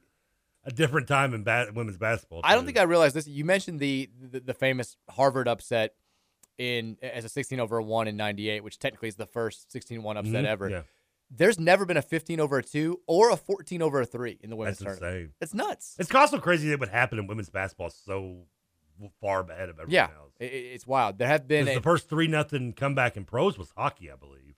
Was it? I want to say the Sharks did it like one year, yeah. So you've had, in women's basketball, you've had 1 9 seed in the Final Four, 1 8 seed in the Final Four, 2 7s, 1 6. The farthest, a 5 seed, you're right. Louisville's the only 5 seed to play in the national title game. 2 4 seeds have played there. And then the worst, the lowest seeded national champion has been 2 3 seeds. Carolina in 94 and Tennessee in 97. That's crazy because I remember watching that Carolina game. That was a buzzer beater. Was it? Shot the buzzer, yeah. And the game before that was the first ever women's game I ever watched, which was 93, which was Katie Smith in Ohio State versus Cheryl Hoops Swoops in Texas Tech. I got a question for you real quickly. Somebody has been adamant in arguing with me on Twitter about this, and I think they're totally wrong, but maybe I'm totally wrong. They're saying, because I wrote about Fairleigh Dickinson, I think I used the word like March Immortal, and they're like, immortal? That's crazy. It's not like they went to a Final Four or anything. And I'm like, people remember when 16s beat 1s. Like, that's going to stand out to everybody. They're going to remember Fairleigh Dickinson. And his response was, nobody remembers who beat Virginia. Missouri, was it the UMBC? Correct. Yeah. My response was, I think Maryland, Baltimore counties. I think way, way more people can tell you who beat Virginia in the first round of the 2018 tournament than can tell you the 4 teams that played in the Final Four of the 2018 tournament. I know you and I are different. Like we're not exactly the norm. Like if you go to the average fan and you're like, who was the first 16 seed to beat a 1 in 2018? They'll say UMBC. I think if you ask them to say the 4 teams that made the Final Four, I think you'll have fewer people that will be able to name that. I think you're more right now with that term. The problem is that they are the second. And I'm not saying it's going to be coming. Well, we're just all we're talking about right now is the UMBC thing. Okay, but here's the thing: if you have another 3 more 16s over the next 10 years, win, it'll be diluted. You'll get to the point where you don't, because like I said, I guarantee there was a long time where people remember the name Richmond as a 15, right? Or Santa Clara, who did it second just not too long after that. And now you got 12 of them. And now it's like, who did what? Who was the first? Who maybe? So, but as of now, I don't think it's unfair to use that word to describe them. Well, just going back to the original discussion though with this guy, like I think that I don't think I'm wrong in saying that people are going to remember that UMBC was the first forever. Like I think that name will stick with people. I think they're always going to remember UMBC, Virginia, and I think that if you ask them to name the 2018 Final Four, they'll be like, I remember Villanova won, because it was kind of a weird Final Four anyway, where it was Villanova, They beat Michigan in the Final Four. Loyola Chicago was in there, and then Kansas was the fourth. Like, I think more people will just be able to say UMBC. They won't be able to say. Unfortunately, I think as time goes on, more people will remember Virginia lost, but who did they lose to? You think so? I think at some point you could get to that, yeah. I think UMBC's got staying power. I mean, just case in point, like, I have not followed the women's game as much as I followed the men's game over the years. I could tell you right away, like, Harvard beat Stanford in 1998. I didn't remember it was Harvard. You didn't? I knew. I thought you just said Harvard before we even got into it. No, I said 16. I said a 16-1. I couldn't remember who it was. Well, I knew. All I can go is from myself. Like, I don't remember. I don't know a whole lot of women's basketball tournament history. I know Harvard won the 16 game. God, it was Stanford too. Damn, they suck. They choke a lot, don't they? Yeah. Was that still Tammy Van Veer or whatever her name is? Wasn't she the coach there for like 30 years? Oh, I don't know. I'm not sure.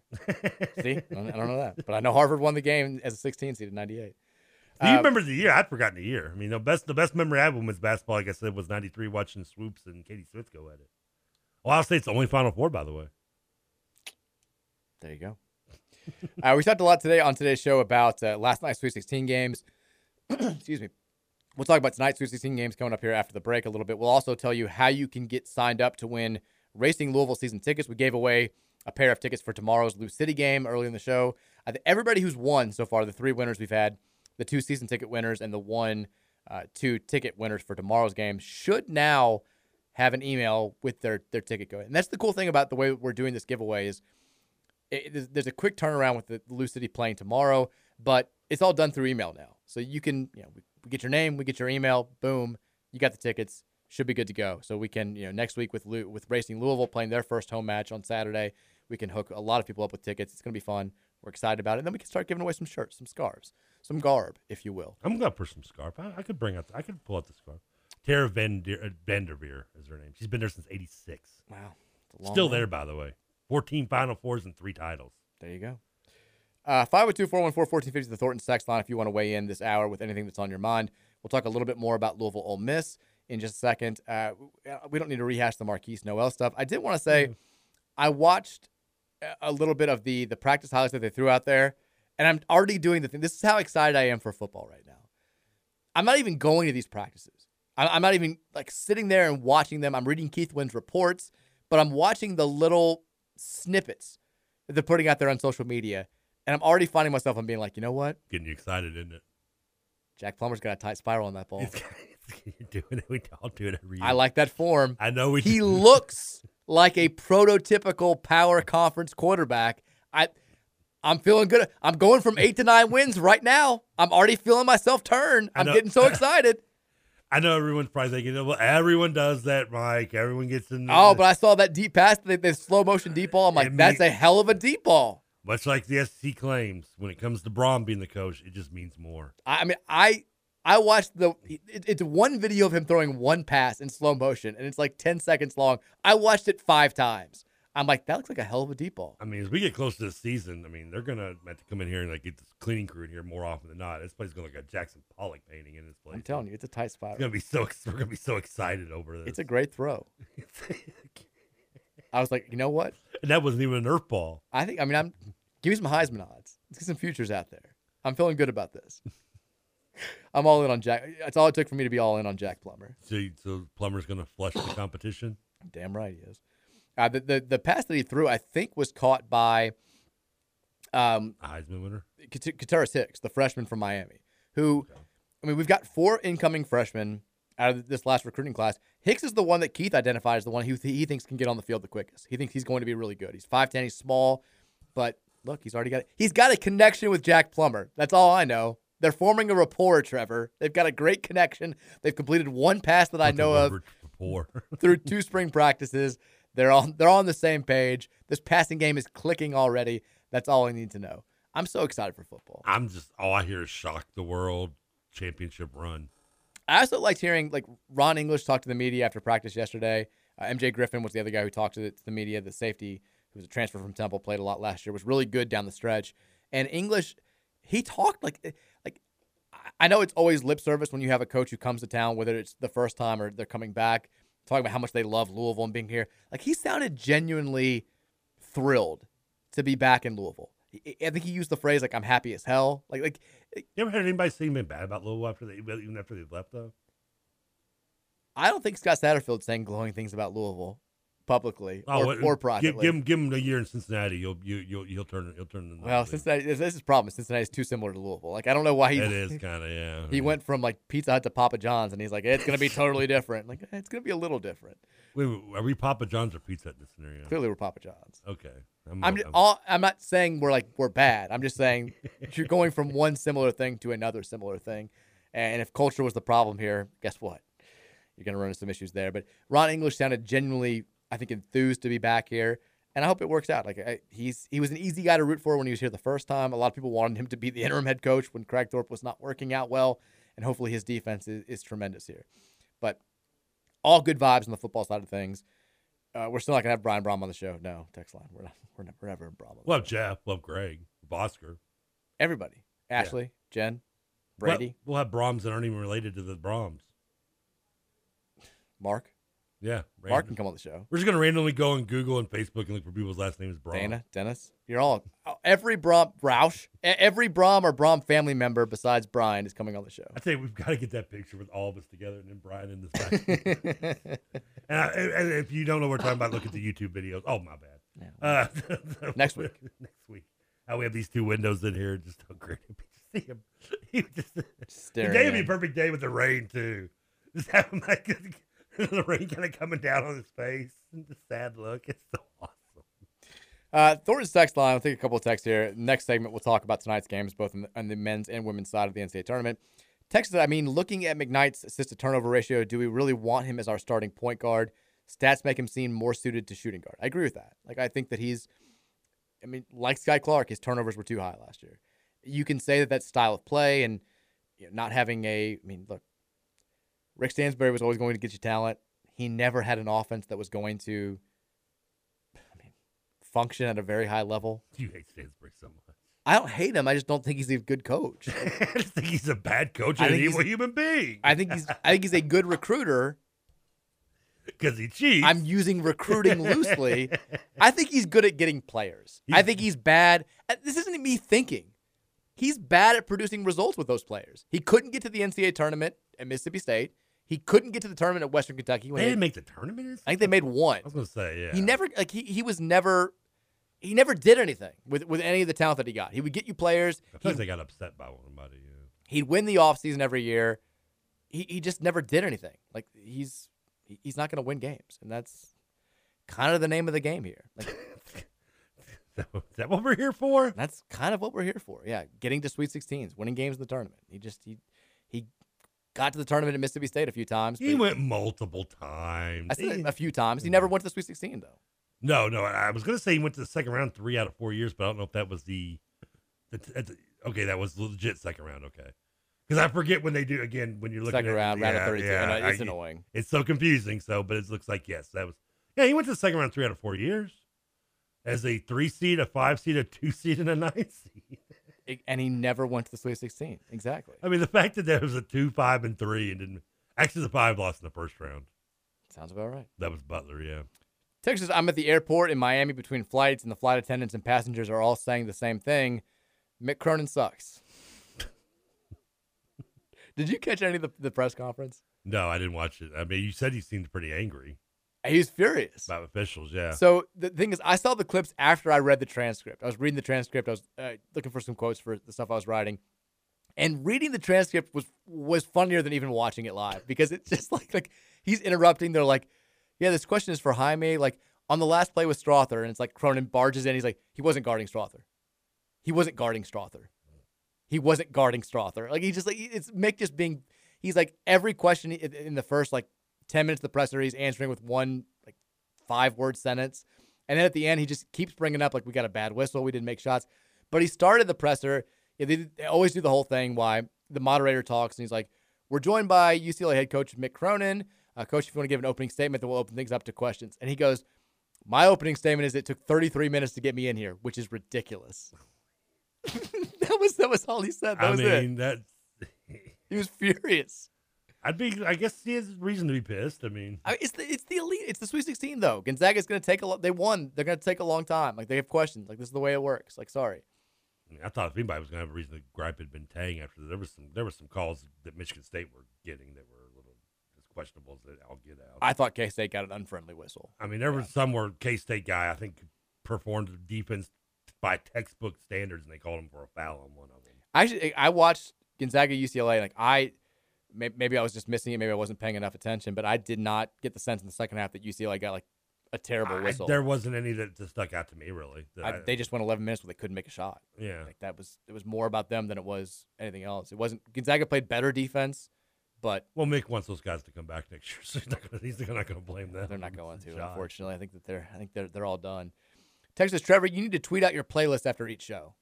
I know a lot of podcasts do that, and a lot of shows do that. You I don't know. I feel like there are some other shows that already do that. I feel like I've been just derogatory. No. Well, it is like 2 minutes of extra work for you, so it's off the table. I mean, you could always just listen to the show and write it down.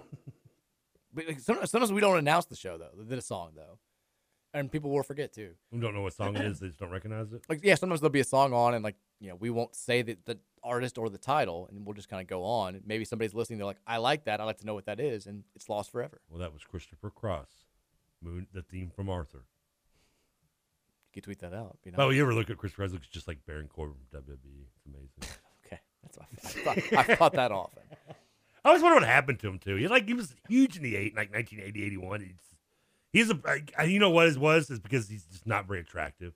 And MTV came about and they were like, this guy is who's singing this? Like, let's go get Duran Duran. Texas, as a U of L fan, I feel snobby and I don't like the new blood teams winning titles.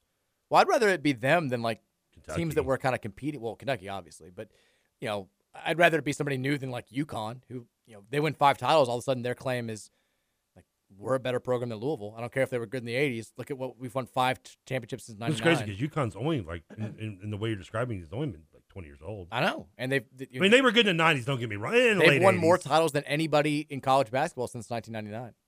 I mean, yeah, I believe it. Yeah. And they would add to that. Like, I'd rather it be San Diego State or Houston than UConn or Michigan State or NC State or Kansas went ahead of us last year with winning their 4th title. Like, I'd rather be those teams than anybody. Really, NC State's the one I really don't want to root for because I just don't want them to think they're in our echelon because I feel comfortable right now with NC State not winning a national title in the foreseeable. Oh, you're probably you're right, but I'm just saying that's the one I don't want. Texas, are y'all going to Bachfest this weekend? I will not be there. I've been to Bachfest before. Enjoy it. Like Bach is in like the musician? Are you thinking of Beck? No, Bach. No, not Beck. Bach like is in Sebastian Bach. Oh, Johann Sebastian. Yeah. Sebastian Bach. Yeah. Look at me. I'm cultured. Yeah. You're bringing up Beck. This is B-O-C-K, though. This is not B-A-C-H. A little interesting tidbit. You want a fact? Can we drop one for you? Yes. Beck is married to the redheaded girl that Matthew McConaughey hits on in Dazed and Confused. Really? That's his wife. I didn't know that. Her brother's a. That's a good fact. Her brother is the guy who loses it and tries to go after. I like that red. Yeah. Her brother's also an actor. He's in like My Name Is Earl, and I think he was the dude in Alpha Dog, if I'm mistaken too. He's the one like the guy that tries to attack him. That knows karate. Okay. The brother of the guy. The first fact was better. Yeah, but you're right. Should just stop there. It's okay. It was a good one. You've been dropping good facts this week. But Bachfest is the only thing that I know about it is it's in Nulu and they do the goat races. So it is nothing to do with the musician? No, he does not. How's it's not a celebration of classical music. Well, I don't know. It's in Nulu. Those pretentious people, anyway. What? Nulu. I don't know. You never been. You don't even know what Nulu is. You ask all the time about where Nulu is and what's there. You don't even know what you're talking about. I don't know. Nulu's the like. But yet somehow you know that people that go there are pretentious. Well, don't they have like a wild eggs there? There are wild eggs all over the city. I hate wild eggs. This place is disgusting. Good Lord. Worst omelet I've ever eaten. Texas says, when I was about 10, I cried after a U of L loss. My parents got annoyed and told me to stop. I ran in my room and crawled under my bed as if this would validate the extreme high degree of emotional pain that I was experiencing. This would show them and make them feel horribly guilty. After a few minutes, I calmed down, realized they were oblivious to my pain, and I felt ridiculous. I don't think I ever cried again after a loss. First of all, your parents should have CPC called on. That's not cool. Don't let them shame you.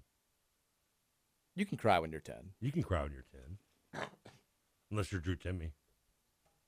I don't think his dad was, I'm sure, has something to say. Like, I'll give you something to cry about. Did your dad ever say that to you?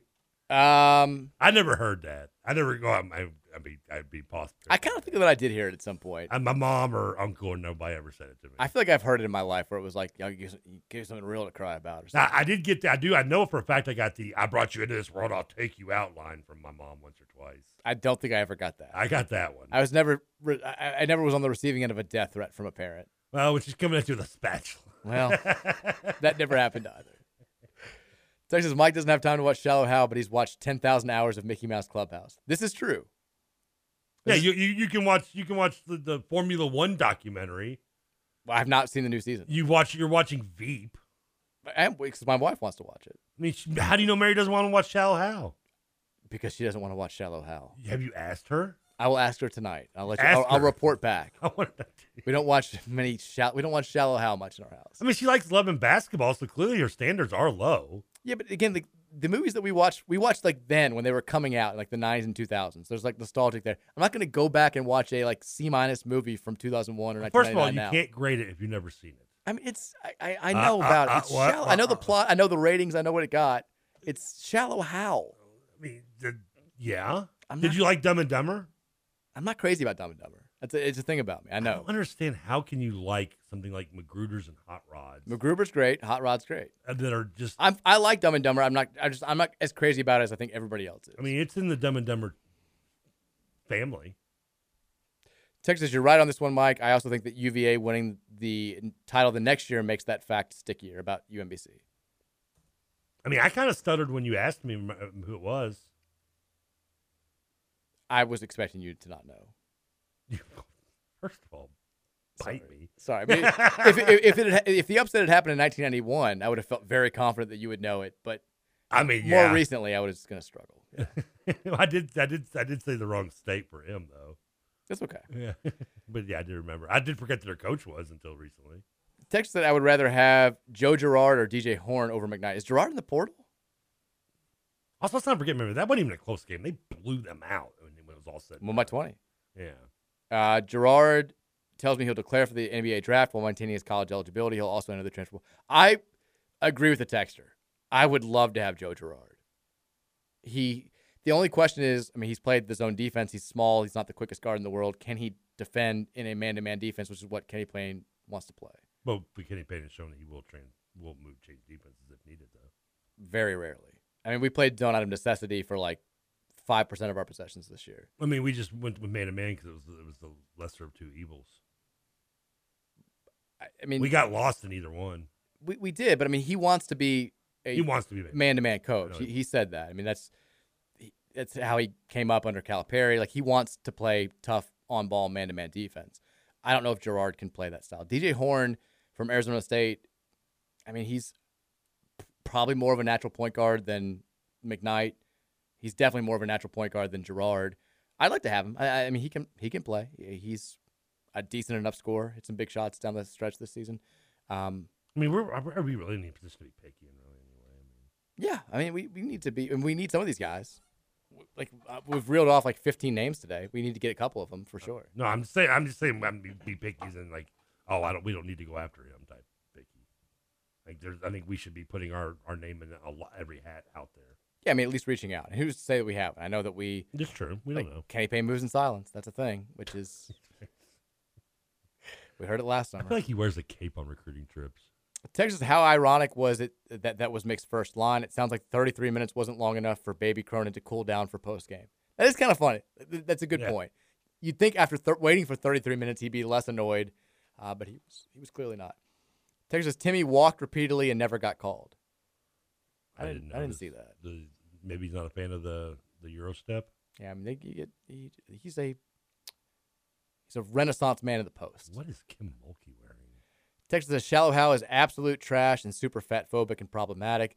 The people who were in the movie have come out and said that they regret doing it. It's bad. I have seen that. Like Jack Black said, it's his biggest regret. Really? Because it's his best movie. Well, he's everything. It's that. It's School of Rock and then a bunch of crap. Well, he disagrees. That problem. Don't give me that. Texas, you know what helps guards on the perimeter who have trouble defending man-to-man? A 7'1" generational shot blocking talent with 7'7" wingspan. For sure. I mean, it's why Dennis Evans was a big ad, regardless of what he's able to do offensively. I think he'll get better as time goes on, but having a rim, we had a lot of big men last year. We had nobody who could defend the rim, who could protect the rim, and it's why perimeter. I mean, well, we had no defense, but like we had no safety net, and I think that's why. Look, if Kenny Payne, one of the things that I've struggled with through the first season is we don't defend anything consistently. What I mean is, like, when we have high ball screen, which 90% of college basketball teams run at some point during games these days, we never defended it the same way. I never got a sense of what he was instructing his team to do. Like, do you want to fight over the screen? Are we going to switch everything? Are we going to hard hedge? Are we going to ice? Are we going to drop back?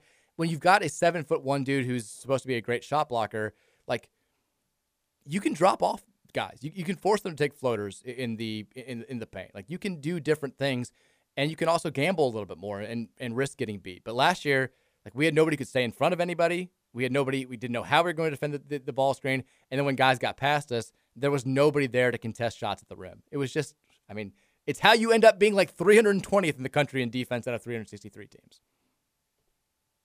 Yep. Yeah. Sorry, I got distracted by Mulkey's jacket. It's okay. Yeah, are they playing right now? Yeah, she's wearing something that looks like I think she stole it from a Mardi Gras parade, maybe. She's like, yeah, you'll see it, I'm sure, soon enough. Text says, Trevor, do you know what happened to Christopher Cross, don't you? Somebody took those broken wings and he learned to fly away. That was a different band. Christopher Cross was sailing. That's Mr. Mister. Broken wings. Texas was podcast Trevor sneak dissing radio Danny on Twitter last night. He tweet about Mick Cronin. He loves Mick Cronin.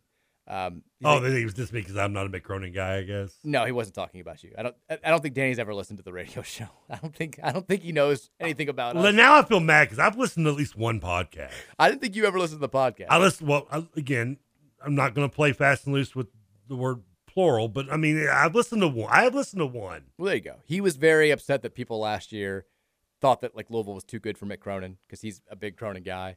And so he did tweet that he was taking a victory lap at halftime, which wound up blowing up in his face a little bit. That is where we're opposite. I'm not a Cronin guy. He is. He was very excited. Is he like Cronin because he's Ohio ties, I guess? I think he just thinks he's a good coach. Okay. Texter sends in a clip of Timmy in the Post from yesterday. Did he travel? Oh, he walked. Yeah, he walks like 7 times in this clip for sure. That's a blatant walk. I mean, if they were talking about an individual play, I missed it. Oh my God, yeah, that was terrible. I know he was pulling out the Frank Kaminsky spin move thing all night, but I mean, yeah, what I saw like late in the game, like everything was legal, but that clip that the texter sent in was. My God, I don't know how you missed that. That's very bad. Let's see. Texter says, "Quit saying generational. He was recruited by Minnesota in a 4-win team. Something don't add up. I mean, he also was recruited by Kansas. He also was recruited by Who Georgia. are you talking about? Dennis Evans. He also was recruited by Texas. He also was recruited by Florida State. Like he had scholarship offers from all these teams. So it's not like Louisville and Minnesota were the only schools that came calling for him. And I think he's very much a work in progress on the offensive end. I don't know how much he's going to help us next year on that side of things. But defensively, like it's not me saying he's a generational rim protector. Like this is the way he's being described by people who do this for a living, who follow recruiting. So I'm just echoing them. Texas says, "Don't shoot the messenger." Right? Yeah. In observation, has this staff recruited any freshman or portal that we would describe as the scrappy, nose down, hardworking type? AKA all 3 of us, if you know what I mean. It's hard to say just because, we don't know. Glenn could be that from the male kid could end up having that kind of role. Everything that I heard about him from male and everything that I saw in the highlights from La Lumiere says Caleb Glenn will be that type of player. I mean, I can see it, but you never know. Like yeah, that's the thing. Yeah. You never know how somebody's going to react to. That's the question we need to be asked halfway through the year or at the end of the season. Or when we start hearing stuff out of practice. And I think there's so many intangibles that we just don't take into consideration. Like maybe there's a kid who's been scrappy and tough his whole life, and then he gets to college and just like the whole experience of being away from home and this whole it kind of throws him a little bit. And maybe he's just not subconsciously there and he's not given the type of effort because of that. Like there are kids that seem to check every single box and then they get here and for a few months at the beginning of their freshman season, they just don't look that way. Maybe they don't click with the coach. Maybe they don't click with the players. You don't know for sure. Glenn seems to be that type of player. I will say Karan Davis, who we still don't know a whole lot about, his cousin is John L. Davis from Florida Atlantic, who's been playing. From Gary, Indiana. Yeah, he's been playing incredible in the NCAA tournament so far. If Karan plays as scrappy and as hard as John L. does, that's going to be a great thing for us. I mean, I don't need to. I mean, it depends on. I don't know if you mix the two up, but I mean, I think Mike James has some bulldog in him. I mean, I don't know if you would consider that scrappy. For sure. I mean, I think Trainer's got some scrap in him. I mean, maybe not the level we're looking for at the moment, but especially, I mean, and I don't know, maybe again, if you consider scrappy and referencing him as a bulldog, two different things, and they can be, but I think Mike James has that kind of killer instinct, kill or be killed kind of instinct a little bit sometimes. Yeah. Yeah, I think that's probably fair. I think most people assume when you think scrappy, they always think like 6-foot guards too, though, I guess. They just, when you think scrappy, it's almost like when you say he's sneaky athletic, you're thinking short and opposed to and white. Or sneaky athletic. Texas says, classic J-Bone and sends in a Jared Stillman tweet from 10 o'clock yesterday where it says, this game is so over. Only Marquise Noel stands in Tennessee's way of the Final Four. That's a tough look. Jared does that a lot, too, where he's like... He's a big Tennessee kid, though, a guy, isn't he? Well, he does radio in Tennessee. Does he? Okay, that's where he is. I know him. I never got to meet him or work with him, but I mean, I know of him. Yeah, I like Jared. I mean, Jared's fine. He is what he is. Like, he knows what he's doing. But, like, he'll do that thing. I think after, like, Alabama scored against Tennessee in football this year, he's like, Bama's going to be able to name the score. And then, of course, Tennessee wins. But he does this all the time. Where it just, fairness, that was Tennessee's first win in, like... But he'll do, like, this thing where, like, this game's over. Not even close, and then it'll just blow up in his face. But it gets attention. Yeah. Texas says, do I need to say this differently? Sean McNeil, Ryan McMahon, Drew Timmy, Joe Girard types. So you're asking if we're recruiting white guys. I don't think Timmy's scrappy, do you? I mean... He doesn't fit that bill. Yeah. He's just white. He's just white. He looks kind of like... He looks dirty, but I mean, I wouldn't say scrappy. Yeah. Yeah, and also again, I also feel like when I say scrappy, I feel you're describing almost like a shorter player, like a six, like Noel almost, or like just like a brawny, like Dwayne Sutton type, 6'4", 6'5", kind of tweener. BJ Flynn. Yeah, he's gonna. BJ Flynn was just a flopper. But then doesn't flopping go with scrappy? A little bit. They kind of go hand in hand a little bit. There's another coach out there on the floor. Real gym rat. Oh, man. All right, let's take our last break. That's so good. Before we do, we want to remind you guys about our friends over at AirServe. If you're having heating or air conditioning problems this spring or summer, hey, it could be heat. You never know around here. Call them at 502-785-8600. They're offering tune-ups today for just $49 if you call them. They're also, for a limited time, giving you up to 60 months no-interest financing on a qualifying Ruud system. AirServe, 502-785-8600. Also visit them online at airserve.com/Louisville. 502-785-8600. Take a break. We'll come back. We'll make some predictions for tonight's games, both with the U of L women taking on Ole Miss and also the men's Sweet 16 games. Keep it locked right here on 1450 The Big X.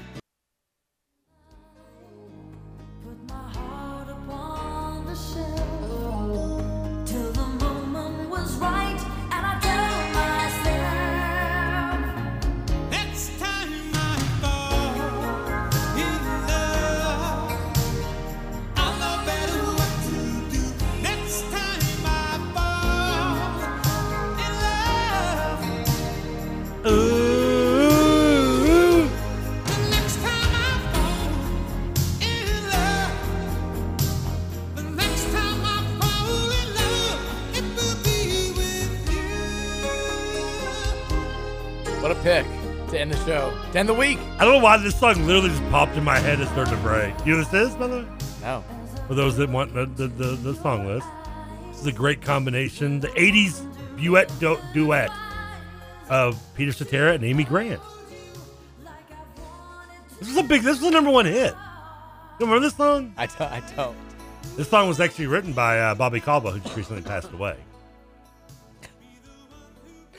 Incredible. What a week. Which one is, let's see if you can guess which one's Tina Turner and which one's Amy Grant.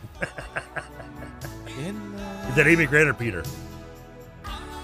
Both of them. Well, that's Peter. Are you sure? He's the dominant voice, yeah. Okay. Yeah. Ooh.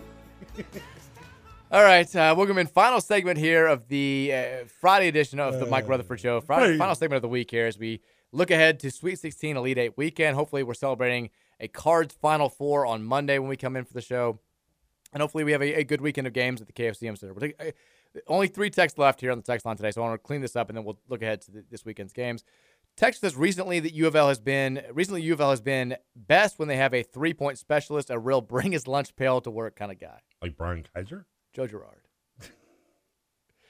Texas says, in 2006, Jack Black said of Shallow Hal that, quote, I had an opportunity to work with some dudes that I thought were really funny, but it didn't turn out as I'd hoped. I wasn't proud of it, and I got paid a lot of money, so in retrospect, it feels like a sellout. Sounds like he's describing his band. I mean, I'm assuming that texter who just hates Shallow Hal is sending all these in. No, it's multiple people. Okay. It's a good movie. Get over it, people. Not only is Shallow Hal surprisingly unfunny in general, it also relies largely on fat jokes that come off as cruel and off-putting. It's not a shock, then, that Paltrow says she also regrets making it. Okay, first of all, that can't be the top of Paltrow's regrets. She's on trial right now. Yeah, I think she's had many regrets. The second, I'm sorry. Oh, you can't make fun of fat people. What are you talking about? This whole premise of Hangover. It's funny because he's fat. It was one joke, wasn't the whole premise of the movie. I mean, the movie it's all about making fun of fat people. There are fat jokes in there. I didn't try to like disguise it as some like intelligent comedy. I said it is a sophomoric humor comedy. I mean, but it's a good one. And I'm sorry, maybe people need to laugh more than me. Texas says, do you believe Dan Dockich's recent allegations that Bob Huggins is cheating at West Virginia?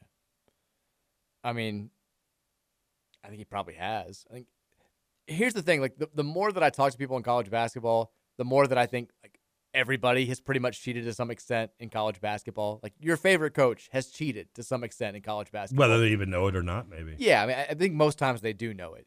The only people that I always hear, it's not a foul if the whistle isn't blown. There are only 3 coaches, like major conference guys. I feel like everybody, major conference has probably cheated. The only 3 coaches that I always hear about is like they run a clean program. Bray, Bennett, and Beeline back in the day, the 3 Bs. The 3 Bs of purity. Yeah, but even Beeline had some questionable stuff in the late 80s. What do you mean? With like Pearl Washington and company. I mean, there was some shadiness possibly with that. Derek Coleman.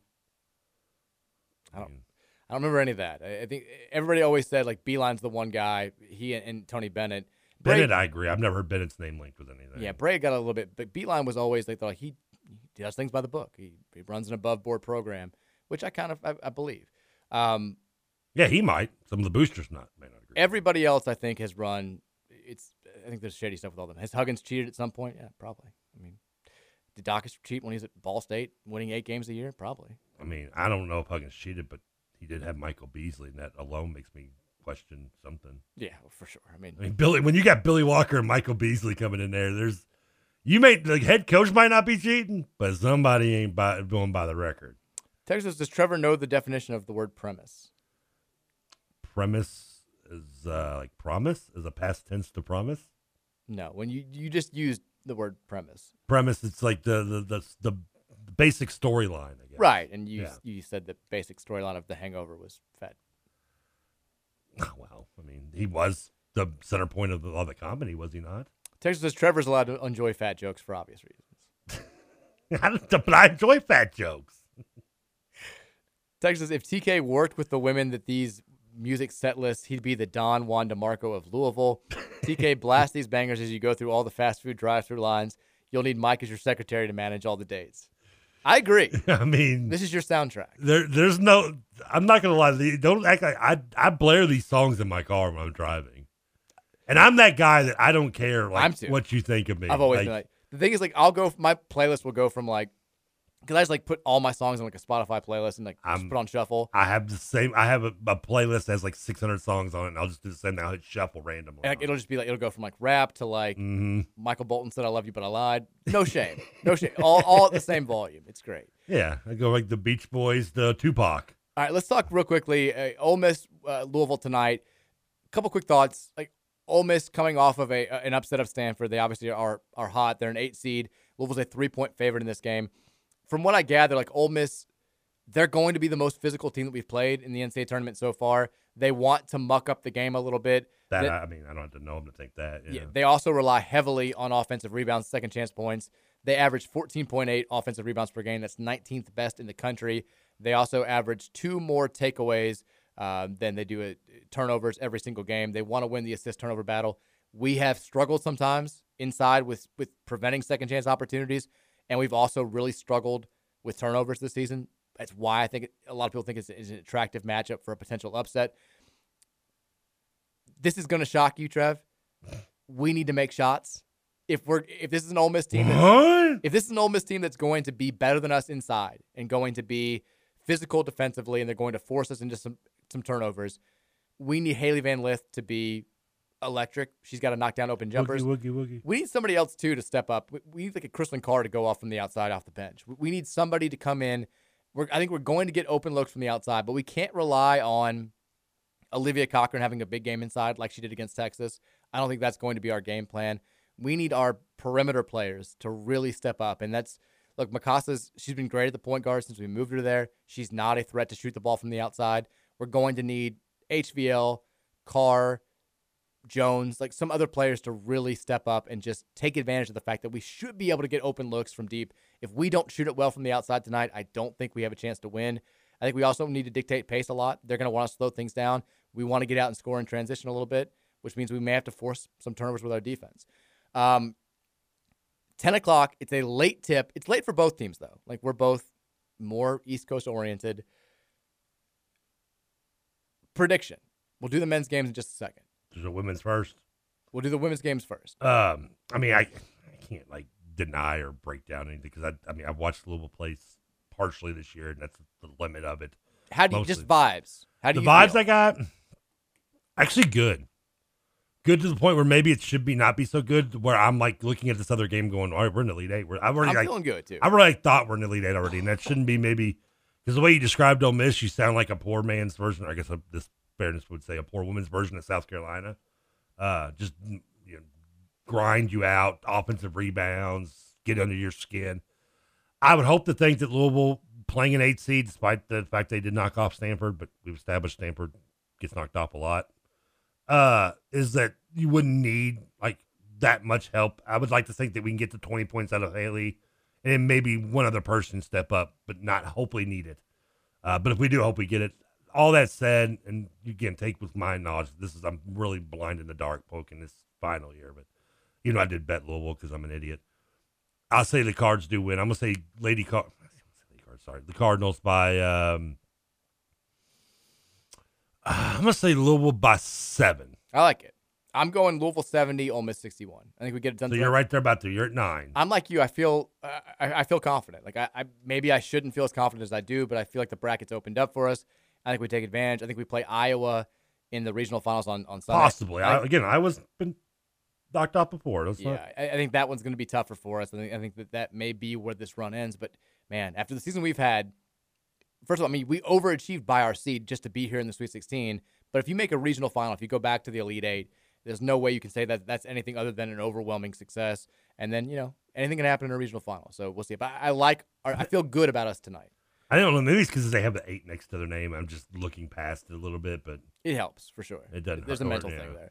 All right, tonight, men's games. First one to tip off in Louisville tonight at the KFC Center, 6:30 on TBS. San Diego State, the 5 seed, against Alabama, the 1.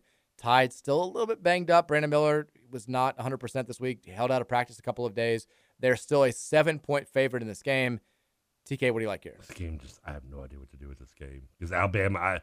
On one hand, like with Tennessee, I feel like Alabama's going to win this game and cover the 7, and I want to say Alabama by like 17 here. I think that's what it should be, but then again, who am I to say Alabama's going to come in and just kind of poop the bed and San Diego State just kind of grind them out? And could happen. It could.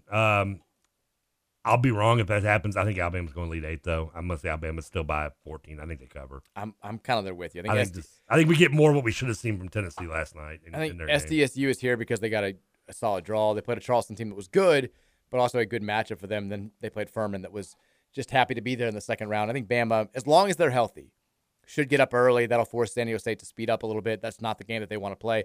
San Diego State only has one really offensive threat. Like Matt Bradley's their only. That's all they ever have usually. He's their only double-figure scorer. I think Bama's going to win. I think they're going to pull away and just stay pulled away. I'm going to say they win by like 14. You're saying with me. Yeah. Miami-Houston, 7:15 from Kansas City on CBS. This one a little bit more attractive to me, even though the spread's actually bigger here. Houston is a 7.5-point favorite. Sasser and Sheed still both a little bit banged up. Miami's coming off of a super impressive performance against Houston. What do you like here?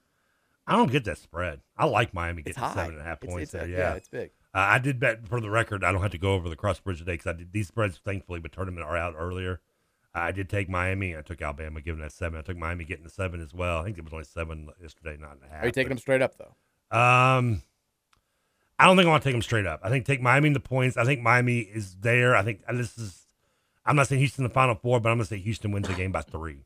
I think Wong misses a shot at the buzzer.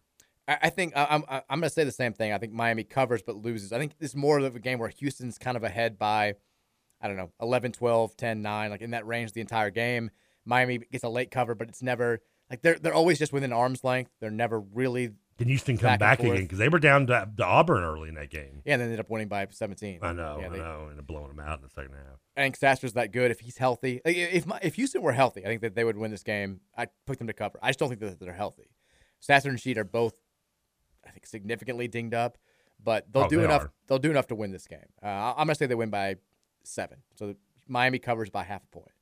Princeton Creighton, 9:00. The 15 versus the 6. This is kind of the ugly duckling of the Sweet 16 round, the highest combined seed by far. Creighton is a 9.5-point favorite. Who you got? I got a reason why we can't sell tickets to the Yum Center for this tournament. That's why I got. I've not been on Creighton all year. I've never been a big McDermott fan anyway.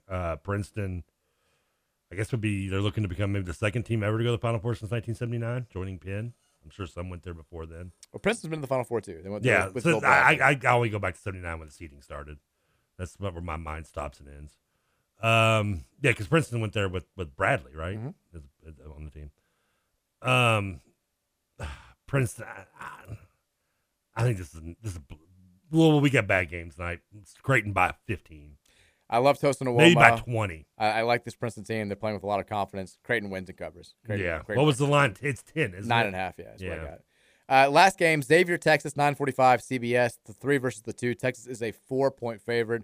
I'll go real quickly. I think Texas wins, covers. I think that Xavier should have got knocked out in the first round. They played a Pitt team that was out of gas. Texas has the guards. Texas has the studs. Texas wins by 8. I had Pitt beating the Xavier as well. I think, I don't watch a lot of Xavier this year, so hand up. But Texas, not huge on Terry, but he's good enough, and they've got more talent as much as anybody next to Alabama probably on paper. So, I think Texas wins, and they probably cover the 4. Is our best game tonight Houston, maybe in Miami? I think that's the one that I'm most excited I think that'll be the only one that's in kind of down to the wire last 4 or 5 Guards, minutes. scoring, should be fun. Yeah, I agree. All right, we got to get out of here. Go Cards, beat Ole Miss. Here's hoping we're celebrating a Final Four on Monday. Oh, we will. Enjoy the hoops this weekend. We'll see you guys Monday at 3 o'clock. Next time we fall in love.